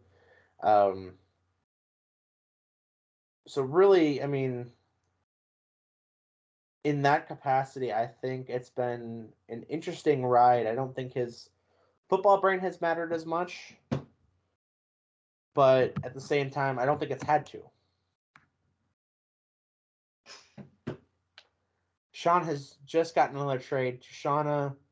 Shawna is saying absolutely not. Why not? She just laughed. She didn't even deny it. She just set it down and continued to go about her night. Okay. It was worth a shot. So, with that, like I said, it's just, I wouldn't even completely doubt it. I'm gonna go on record saying it's not gonna happen. You really think they would even do Hard Knocks to begin with? The NFL, if no one volunteers, depending on different criteria, if you weren't a playoff team, the NFL can force a team to do it. And like it or not, with the international appeal of the Packers, I feel like would be very much a candidate to be on that. Yeah. I don't know. I think I never get the appeal of Hard Knocks. So. I love Hard Knocks. I'm gonna say on record, I love Hard Knocks. I don't necessarily love the in-season version. I like the training camp aspect. The in-season one I could take or leave, but the preseason one and the training camp, I think is one of the most interesting, like, kind of behind-the-scenes things that every year you get something a little bit different, but in a way also a lot of the same too. Like, you get a different look at how organizations do things. You get a look at, like, the history of these teams and how, the different players. You get to spotlight different players, and make, kind of see what their story is. That the average fan may not know. So you'd have AJ Dillon playing Farming Simulator. It's a possibility. He'd be probably an intriguing guy. I mean, you'd probably, we're being honest, and if he would be on the team next year, which he is a free agent after the season, you'd probably get him doing Door County stuff and going up to Door County and probably get a film crew up to Door County with him, which would be like an incredibly interesting part of the show. I'm not, again, saying that that's a reason we're subscribing or that a reason that the NFL is going to throw this on Green Bay, but it would be something, again, that I think would be a very interesting thing. But really, it's a lot of the guys that you don't really know much about. Actually, a player I learned a lot about yesterday in my radio gig with for the Devondre Campbell show was Jonathan Owens. And obviously everybody knows he's married to Simone Biles. But Jonathan Owens is talking about his story about being a JUCO guy in a smaller college and playing all 4 years there and being undrafted in the NFL. And before he was even in college football, his senior year, he tore his ACL and playing basketball. Didn't know it till track season. Played a full basketball season. Didn't know it till track when he was doing the long jump. And then just swole up. Which I think he said he won the event. And then it kind of blew up from there. So his whole freshman year, he wasn't even playing. Was undrafted, been on practice squads and a number of other things. And had been cut a few different times from different teams. So you get a real interesting look at guys and kind of finding out their story, not just the X's and O's and the superstars. But I think there'd be a lot of people who want to see, and I think the NFL would love to showcase Green Bay, being the oldest franchise and one of the most historic franchises, most championships, and a team that it'd be perfect because the draft would be in Green Bay, all the setup for the draft, all that kind of stuff. Right. So, and you'd really, again, depending on which way the Packers would go with things, you'd have kind of the crossroads. What's the next quarterback going to be? Here's 30 years of great quarterback play. Is it going to be year 2 of Jordan Love? Is it going to be a rookie? Is it going to be Sean Clifford? Who is going to be that, that guy helming this historic offense next season? We'll take Justin Fields. I'd be so pissed. I'm just going to say I'd be so pissed. But yeah, so that's just kind of where, like I said, I think it'd be really intriguing. But kind of going back to Sunday. So Sunday, Packers do lose. That's at 19-17. Once again, shut out in the first half. And not scoring until a Anders Carlson 29-yard field goal in the third quarter, which, by the way, gotta say to Trevor. You're Jinx. Trevor the Jinx. No, Eric the Jinx. I didn't say it. Trevor did. You agreed with it. I did not. I said that he can't say that on our programming. Yep, it's all because you were there. But I'm going to ask you, Sean. So we've had some heated text conversations about this since Sunday. This week really turned me off on Jordan Love as the potential guy for this team going forward. Obviously, you're going to play him the rest of the season, and there's still 11 games for him to turn it around. But no first half points. The 2 touchdowns he did throw, I mean, the touchdown to Romeo Doubs was behind the receiver. It was an excellent play by the DB to kind of get back in position, but threw to the wrong spot. Probably should have been an interception by rule, even though Gene Steratore is kind of an idiot. But under his explanation, it should have been ruled an interception. But did you see he came out later in the week and said that he was completely wrong? I did not see that. So noogie to Gene Steratore. He was just stupid when he said that. I don't disagree with you. Like I said, his whole logic of it was, well, his feet touched first, so he has possession, which is so stupid. But the other touchdown was to Jaden Reed off a deflection off Romeo Doubs' hands, and I believe that was a 4th down play too, so it was just kind of held your breath the entire time, and then ends up. Notice that a lot of the time there's 2 or 3 receivers in the same spot for a lot of plays. Yes, and that's exactly what I was going to mention next. Because like I said, as you know, when I woke up Monday morning, I've been all sorts of pissed off this week. I've been thinking that, if the Packers are in a position, because at the season ended right now, Packers would hold the number 7 pick in this year's draft, which in theory, not saying that they're going to do this because they probably won't, but would in theory be in a position to take one of these top 3 or 4 quarterbacks in this year's draft. Obviously, you're probably out on Caleb Williams, but you'd possibly be looking at a Drake May, depending on different evaluations of who you think of, like a Quinn Ewers or Michael Penix Jr. Would be kind of guys to kind of throw around that conversation. So it'd be something to look at. I'm not saying they do it, but it'd be something to look at. See, I don't agree with you. I think you just got to let it ride. Well, and I'll get to that here in a sec, on why I'm very adamant about that possibility. Because it's Aaron Rodgers. No. That's exactly what it is. He hasn't done anything different than what Aaron Rodgers did to start his career. So debatable, but hear me out here. As the week went along, I did see Kurt Benkert actually did put out a series of like the all 22 cam and kind of showing like the play schemes and how it should be drawn versus how it was executed. And believe it or not, Sean, not having experienced receivers, big freaking deal. Because like you said, and it's something I will say I have noticed. It was most notable on a play where Love threw to the sideline and ended up being like a throwaway, but you had Jaden Reed and Christian Watson staying in the same spot. That has happened numerous times. Probably most noticeable this last week. So I do take back some of my criticism on Love.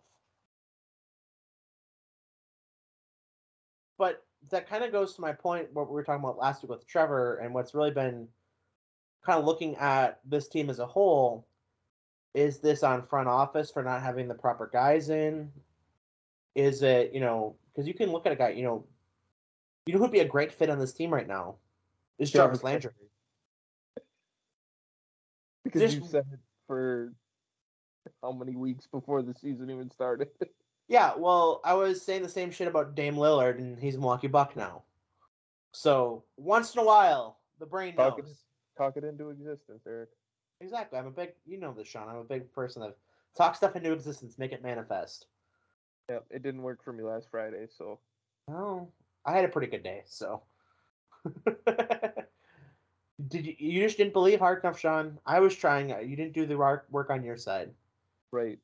But, so I will say, I don't know if this is a front office issue, if this is Matt LaFleur not knowing how to put a game plan around somebody who's not Aaron Rodgers.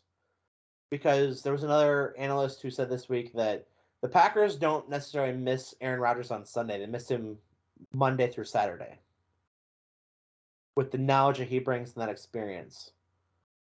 But at the same time, I'm sitting here looking at every other NFL head coach, and it's not like this isn't Matt LaFleur's first year doing it. This is year 4 as a head coach. With year 5 as a head coach with Green Bay. Jesus, time flies. But 5th year head coach, and he's been an offensive coordinator before. He's been a quarterback's coach, working directly with the quarterback. So I really can't fathom the Packers having a guy, and if that's the case, I mean, by all means, like we gotta look at that as a conversation. But I can't wrap my mind around a guy making to an NFL head coach who doesn't know how to make a game plan. Because you can make, and I know it's a night and day different game, but is it all that drastically different in concept of doing it at the high school level? No, you watch film, you still have 7 days. You get your film on Saturday instead of Sunday or Monday. and you start breaking down film of the other team. You look at what your team does great. You look at what theirs doesn't. You look at what theirs does really well and how you can stop that. Right. Like this isn't rocket science. We're not reinventing the wheel here. This is basic middle school level football concept. I mean, I know, like I said, it's a night and day different game. It's faster. It's more, the business and all that stuff. But shit, I remember watching film in middle school football. Like this isn't a drastic concept that we're talking about. Right. So I'm not 100% sold that that's the case either. I think like you're talking here. I think it's the team you put around Jordan Love, because we talked about it last week. You put him in situations where he can figure everything out and do what he's supposed to do, he does completely fine. And all these situations that are unpredictable that he's having issues with. So I will say, and I think the stats kind of back this up, because one thing that's been kind of bothering me this season has been the first half execution, where there's been, I think the Packers have only scored in the first half offensively. They've scored 6 points since week 2 against Atlanta. And those have been 2 field goals, one against Detroit and then one against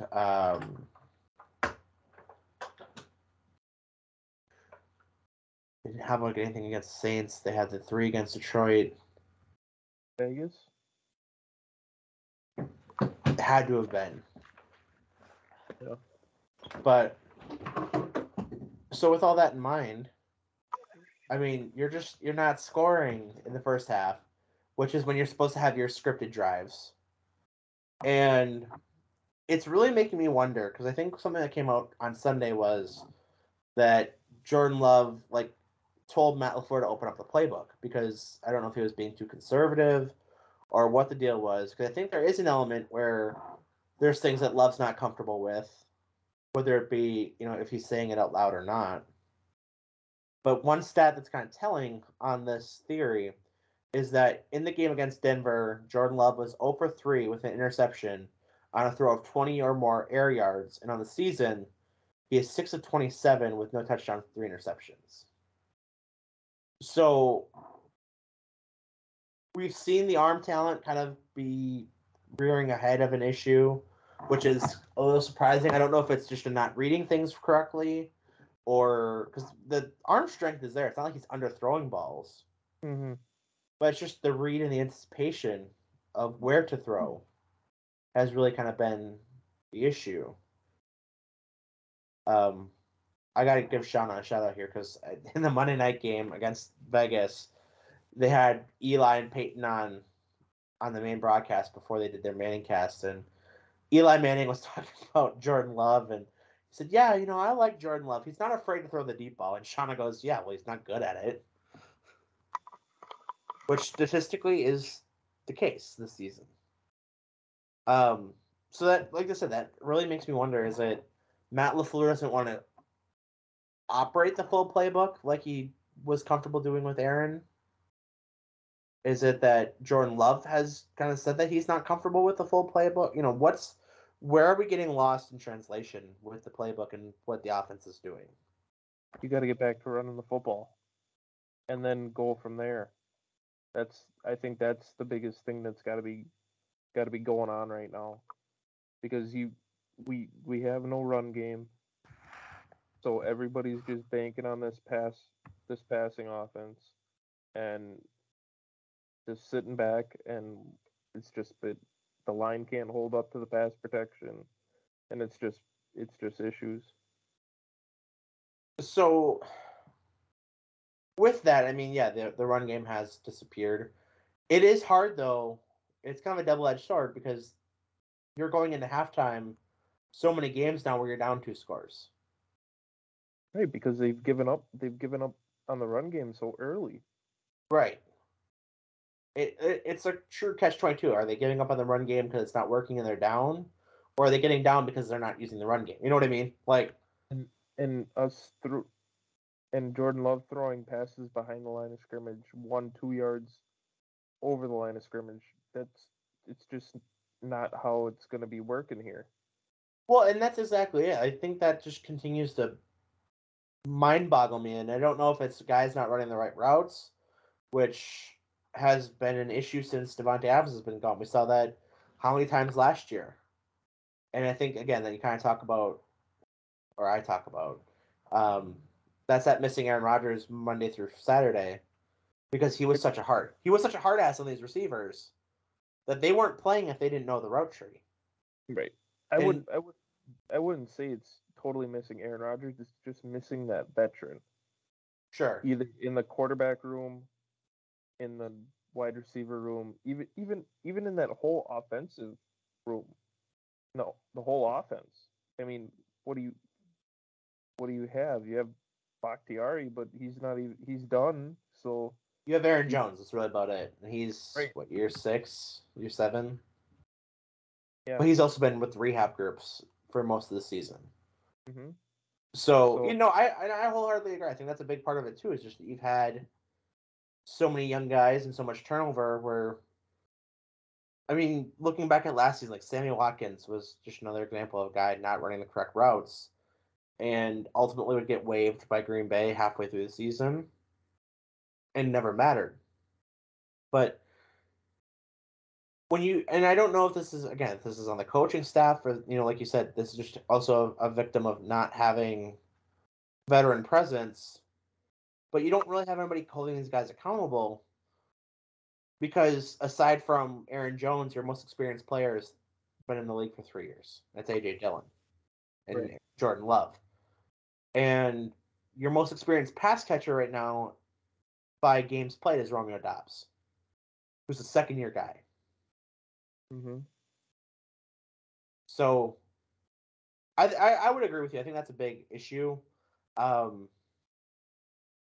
We look ahead to the Minnesota game. I mean, Minnesota, luckily for the Packers' sake, is not at full strength. They are without Justin Jefferson, as he's on IR. Jordan Addison did have a good game, kind of a coming out party in the upset win against San Francisco. The run game has struggled for Minnesota on Monday night. Alexander Madison, 8 carries, 39 yards. Jordan Addison did have 7 catches for 123 yards, 2 touchdowns. So Kirk Cousins had a rare primetime good game. He was 35 of 45, 378 yards, 2 touchdowns, 1 pick. So how's that Alexander Madison fantasy football pick? Shut the fuck up.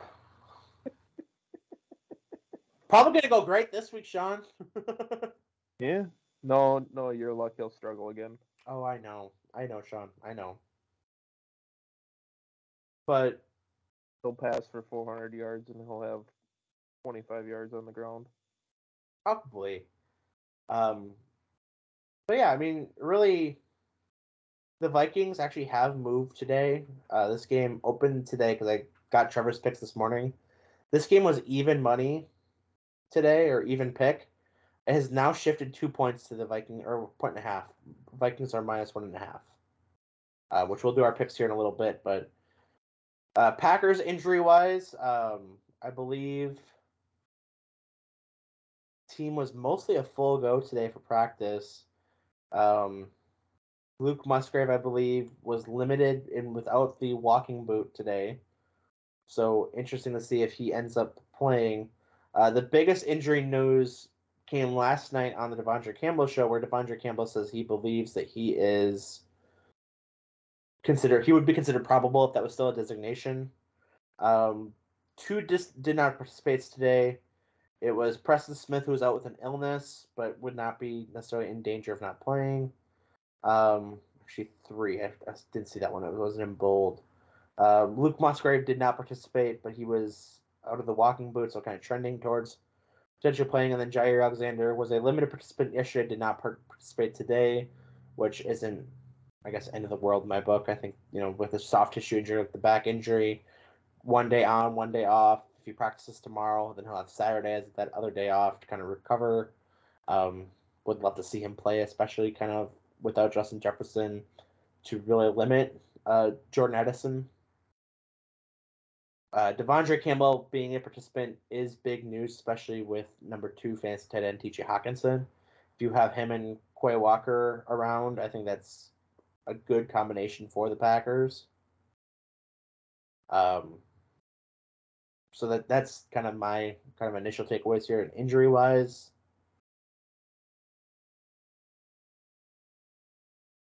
but Quay Walker did return to practice today. Or, no, that's last week. My bad.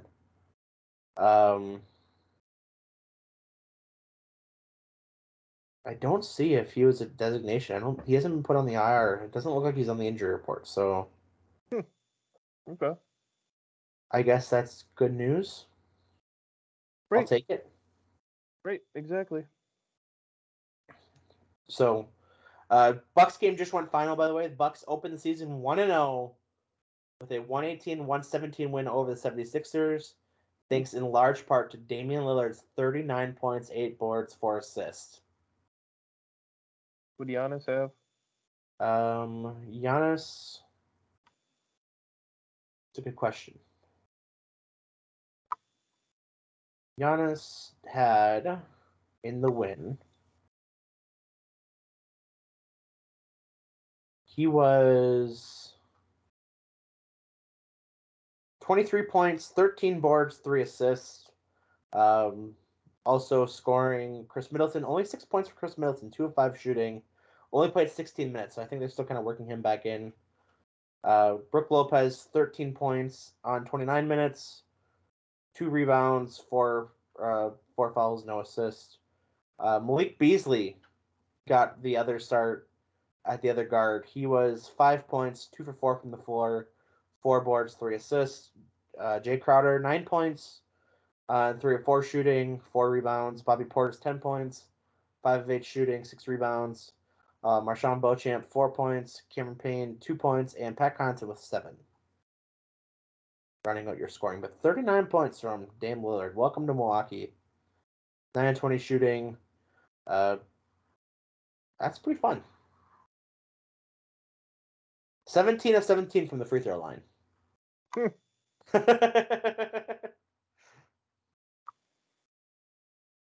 So we'll take that all day long. But Bucks do win their first game in the Damian Lillard era.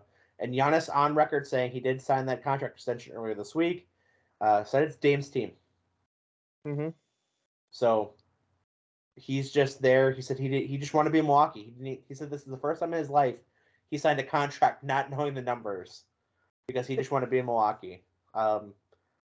Business-wise, the contract he did sign does actually allow him to sign another short-term extension 2026 if he wants to continue being here. And then in 2028 would be able to sign a long extension with another Supermax. So really, I think kind of if you're reading between the lines on that, the indication is that Milwaukee or Giannis wants to be here long term, and John Horst and the GM and the front office staff of the Bucks kind of showed him the best way to make as much money as possible over that 10-year span. So the Packers front office has to learn from the Bucks front office. Got it. That's not a terrible take. Well, the Bucks have not had a draft pick, because this is one other thing I want to talk about draft-wise. So we all talk about the 2018 draft, 2019 draft, of how bad they were. And it was like Ted Thompson's last draft versus Gutekunst's first draft. It came to light how bad the 2021 draft really was for the Packers. And I saw this the other day. So the Packers 2021 draft class, I believe, only has 1 player still on the roster from that draft class. Or 2. No, 2021 was Eric Stokes, who just came back and was immediately back on the IR. Come on, really? Yeah. Josh Myers, who has been inconsistent at best. Oh, this is what I want to Did Zach Tom look better at center than Josh Myers for that half a drive or drive? Do you want my opinion or do you want what the No. Packers staff has said? Give me your opinion. I thought so. I thought that offensive line looked way better. But Adam Stenavich disagrees. In practice today, he said that Josh Myers is playing the best that he has in his career, and he's definitely one of the top 5 guys. No. Um, Josh Nijman looked really good. I don't know what Josh Nijman did to this coaching staff. Right? Because he went from being David Bakhtiari's replacement to being Rasheed Walker's bitch. Right. And I don't understand that. And that Rasheed Walker's horrible. Not as horrible as the rest of this draft class, Sean. So 2021, as I said, Eric Stokes has played a half of football this year. Josh Myers has not been good. Amari Rodgers already cut. He was cut last year. Royce Newman probably should be cut if he hasn't been already. To Daryl Slayton, I don't think he's on the, or TJ Slayton, he's on the team. He's pretty good. I like him. Shamar Jean-Charles, not on the team. Cole Van Lannon, not on the team. Isaiah McDuffie, great special teams guy. And Kylan Hill, running back Mississippi State, not on the team.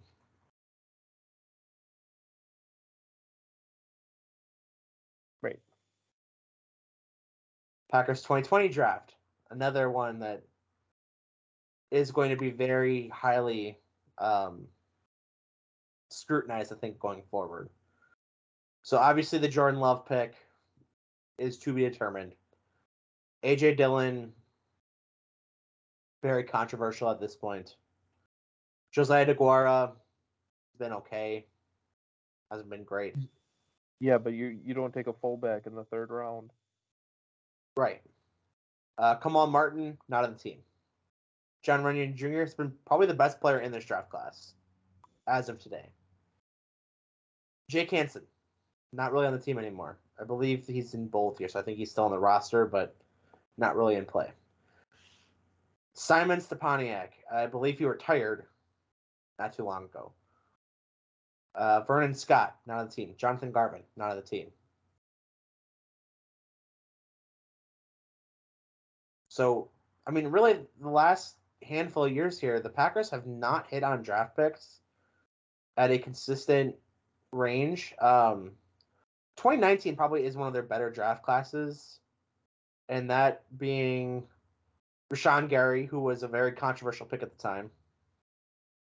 Darnell Savage, who also on IR now, but has been playing better this season. Elton Jenkins has been a solid pro. Jay Sternberger not on the team. Kingsley Kiki not on the team. Kadar Holman, I believe, is not on the team. Dexter Williams, I don't even think is really in the league anymore. And Ty Summers, I don't believe he's on the team anymore. It's the Saints. But 2019, not a great draft class. I mean, probably the best of the recent years. But, and that's just basically Rashawn Gary and Elton Jenkins. You take the rest of that class and whatever. Right. 2018, just going back one more year here, Jerry Alexander is the only player still on this team yet. I'm going to ask you if you can name anybody else the Packers drafted 2018. Well, wasn't that the Kevin King year too? Nope, that was 2017 because Jair was a first-round pick. Kevin King was they had a chance to draft T.J. Watt and then trade down to the 2nd round. Yep. I remember sitting somewhere watching the draft and thinking they were going to take T.J. Watt and they didn't. Or even Miles Jack. I was thinking Miles Jack. So the rest of the 2018 class, Josh Jackson. Oh, yep, Iowa. Oren Burks. Jamon Moore, who is terrible. Cole Madison. J.K. Scott, the punter, 5th-round punter. He's still in the league, though. True. MVS. Equanimous St. Brown. James Looney, Hunter Bradley, and Kendall Donnerson. Isn't Hunter Bradley a long snapper? He was. Also not on the team anymore. I think he's like 3 long snappers ago, actually. So in the case of 5 years, we said, what, 4 guys who are still on the team? Right. Or a few more than that. There's been a few Yep. more, but But there's maybe 10 total. yeah.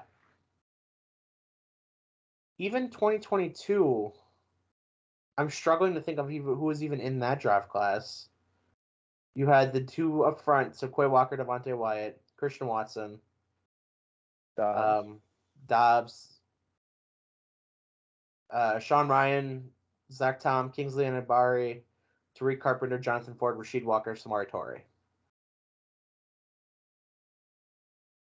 So, again, not a great draft. I mean, that's a pretty solid draft class of the ones that we've listed.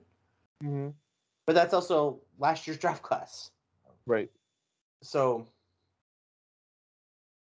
yeah, that's where we're at. One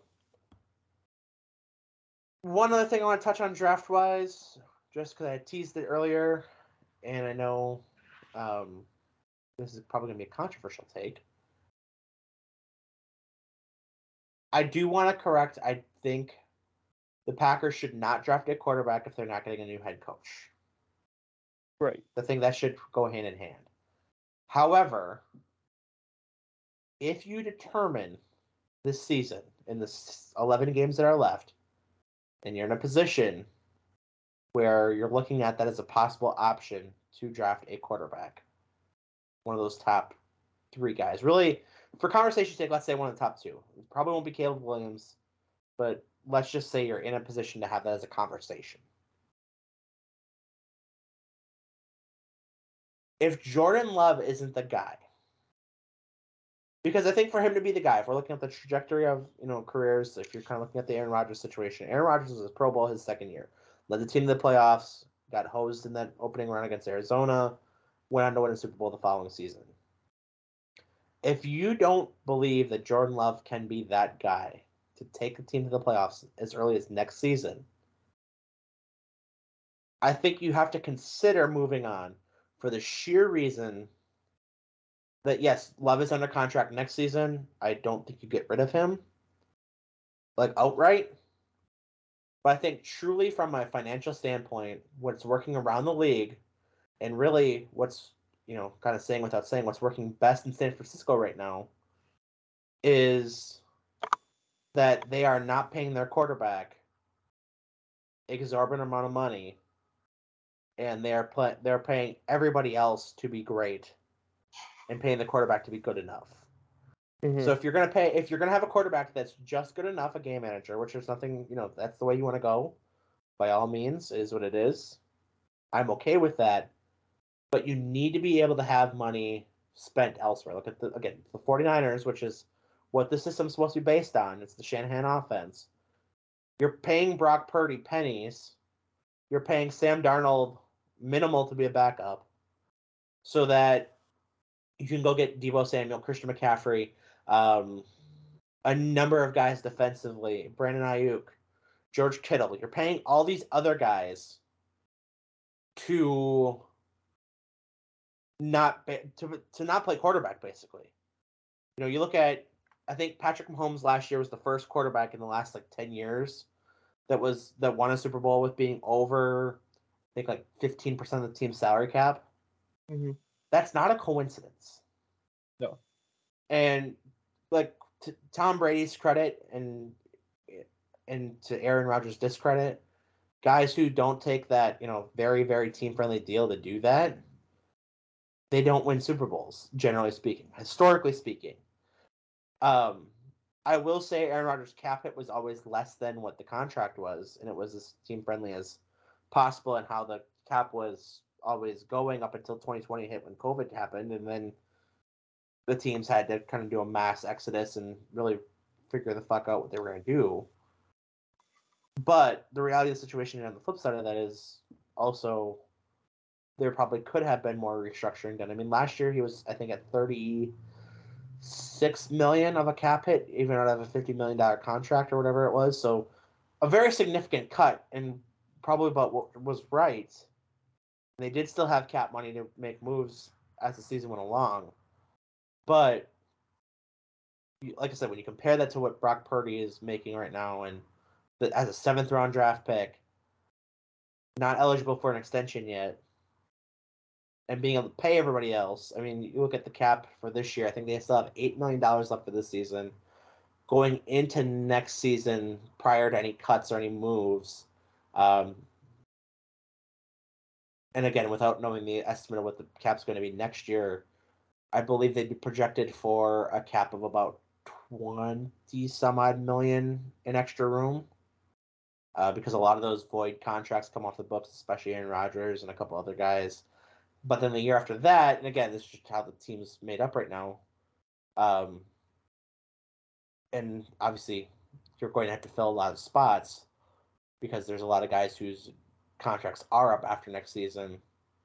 You're looking at $130 million of cap room per spot track. Mm-hmm. So you're basically going to be rebuilding the roster. So if you're looking at 2025 of having either a brand new quarterback or looking to see as to what you're going to pay Jordan Love, depending on what route you want to go and what he shows in this next 11 games, and if he would be the guy next year where he shows next season as well, you're going to start paying either guys you already have here, or you're going to have to bring a whole new flock of guys in and use up a lot of that $130 million. But there is room to work. Right.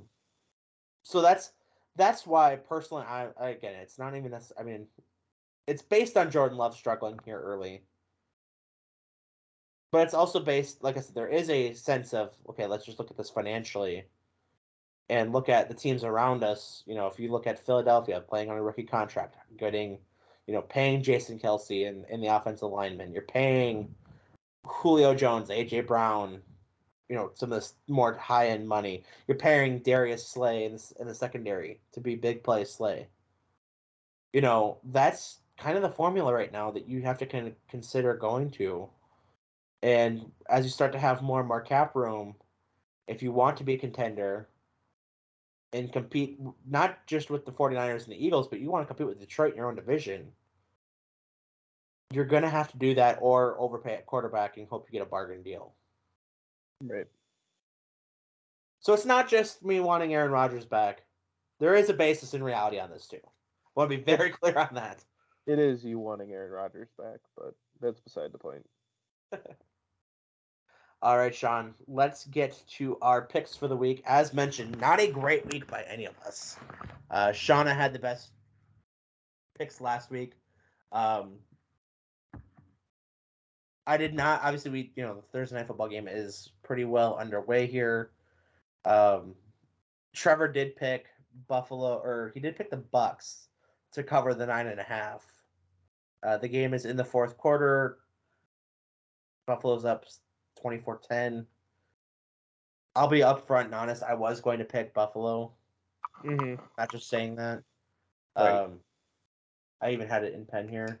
So, Sean, your pick. Were you leaning Buffalo Bucks? Yeah, I was gonna lean Buffalo. Shawna, your picks for the week. What? Buffalo.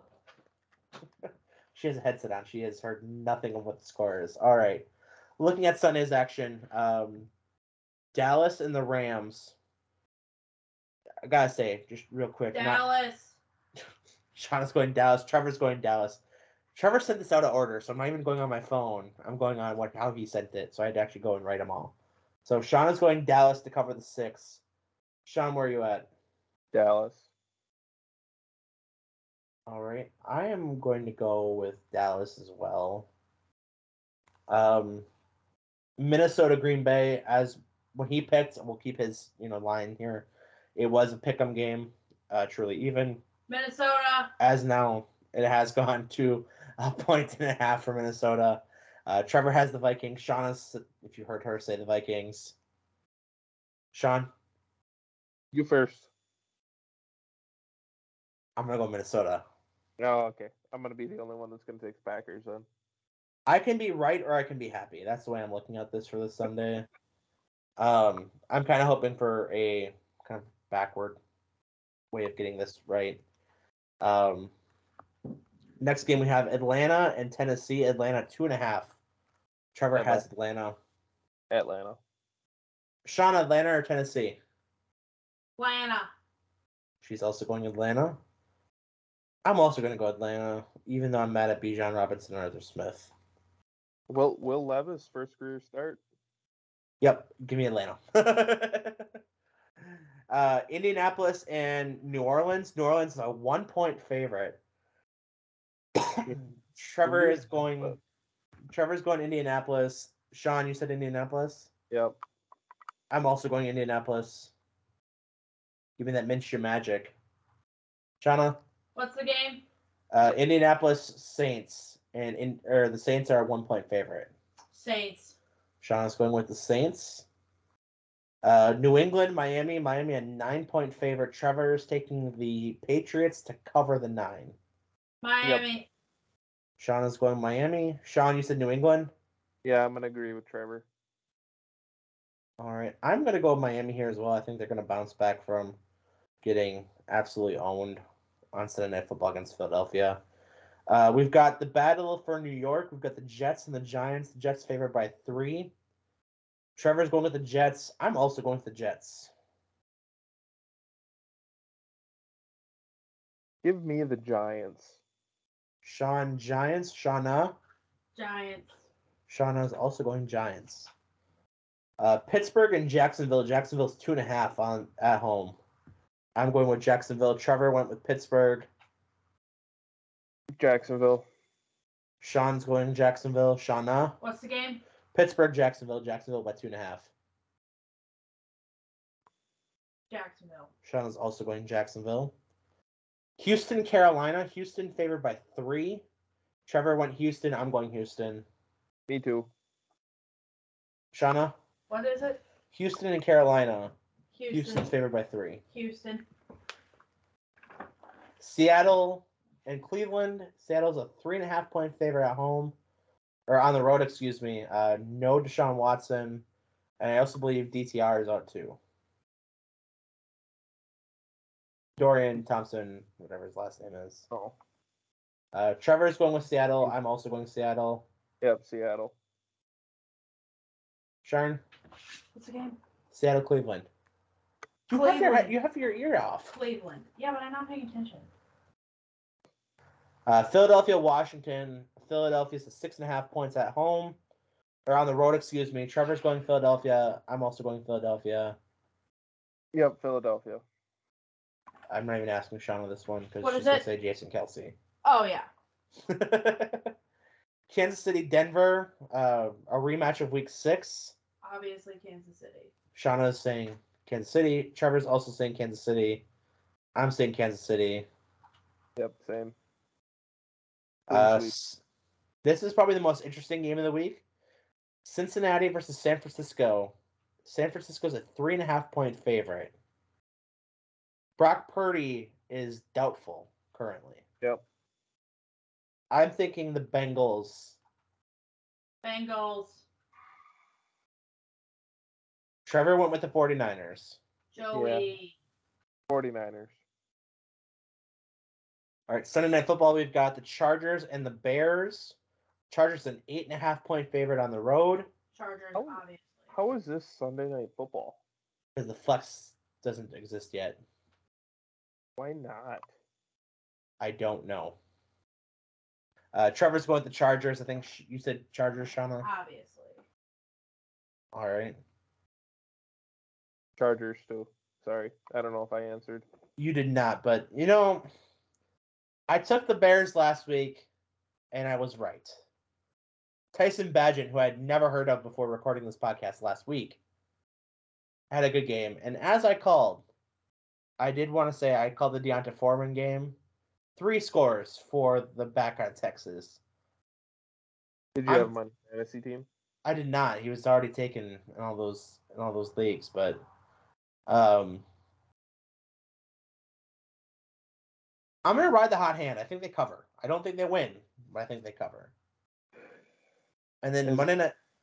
As they get blown out this week. 100%. That's what's gonna happen. But I didn't want us all being on the same game because we have a lot of where it's all 4 of us on a lot of these games. Monday Night Football, we've got Detroit and Vegas. Detroit's 8.5-point favorite coming off the loss to Baltimore. Trevor's going with Detroit. I'm also going Detroit. What I'm is gonna the go other team? I'm gonna go Vegas to cover. What'd you have, Shawna? What's the team? Lions, Raiders. Lions by 8.5. Lions. Shawna's going with the Lions. So that is our stats as of today, coming into week 8 of the NFL season. As mentioned, I currently lead the standings at 60-46. Sean, you are at 58-48. Sean's at 59-60 or 59-47, and Trevor at 6-7. I do want to give him I kind of want to give him an extra bonus -1, because if you recall when he picked San Francisco, Minnesota, that's the game he used as why we go against the spread instead of straight up.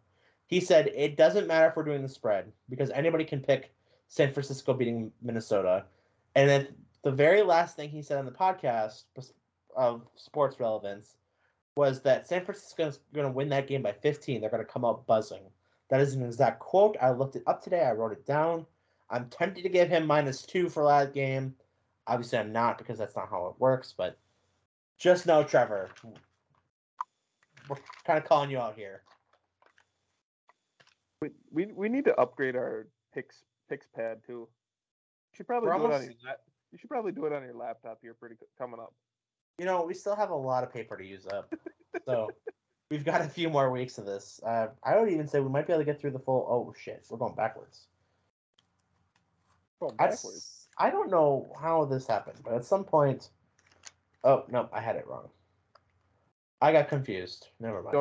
Don't know how a notepad works? Yeah, I had it backwards. But we're probably going to get through the rest of the season and maybe bowl season.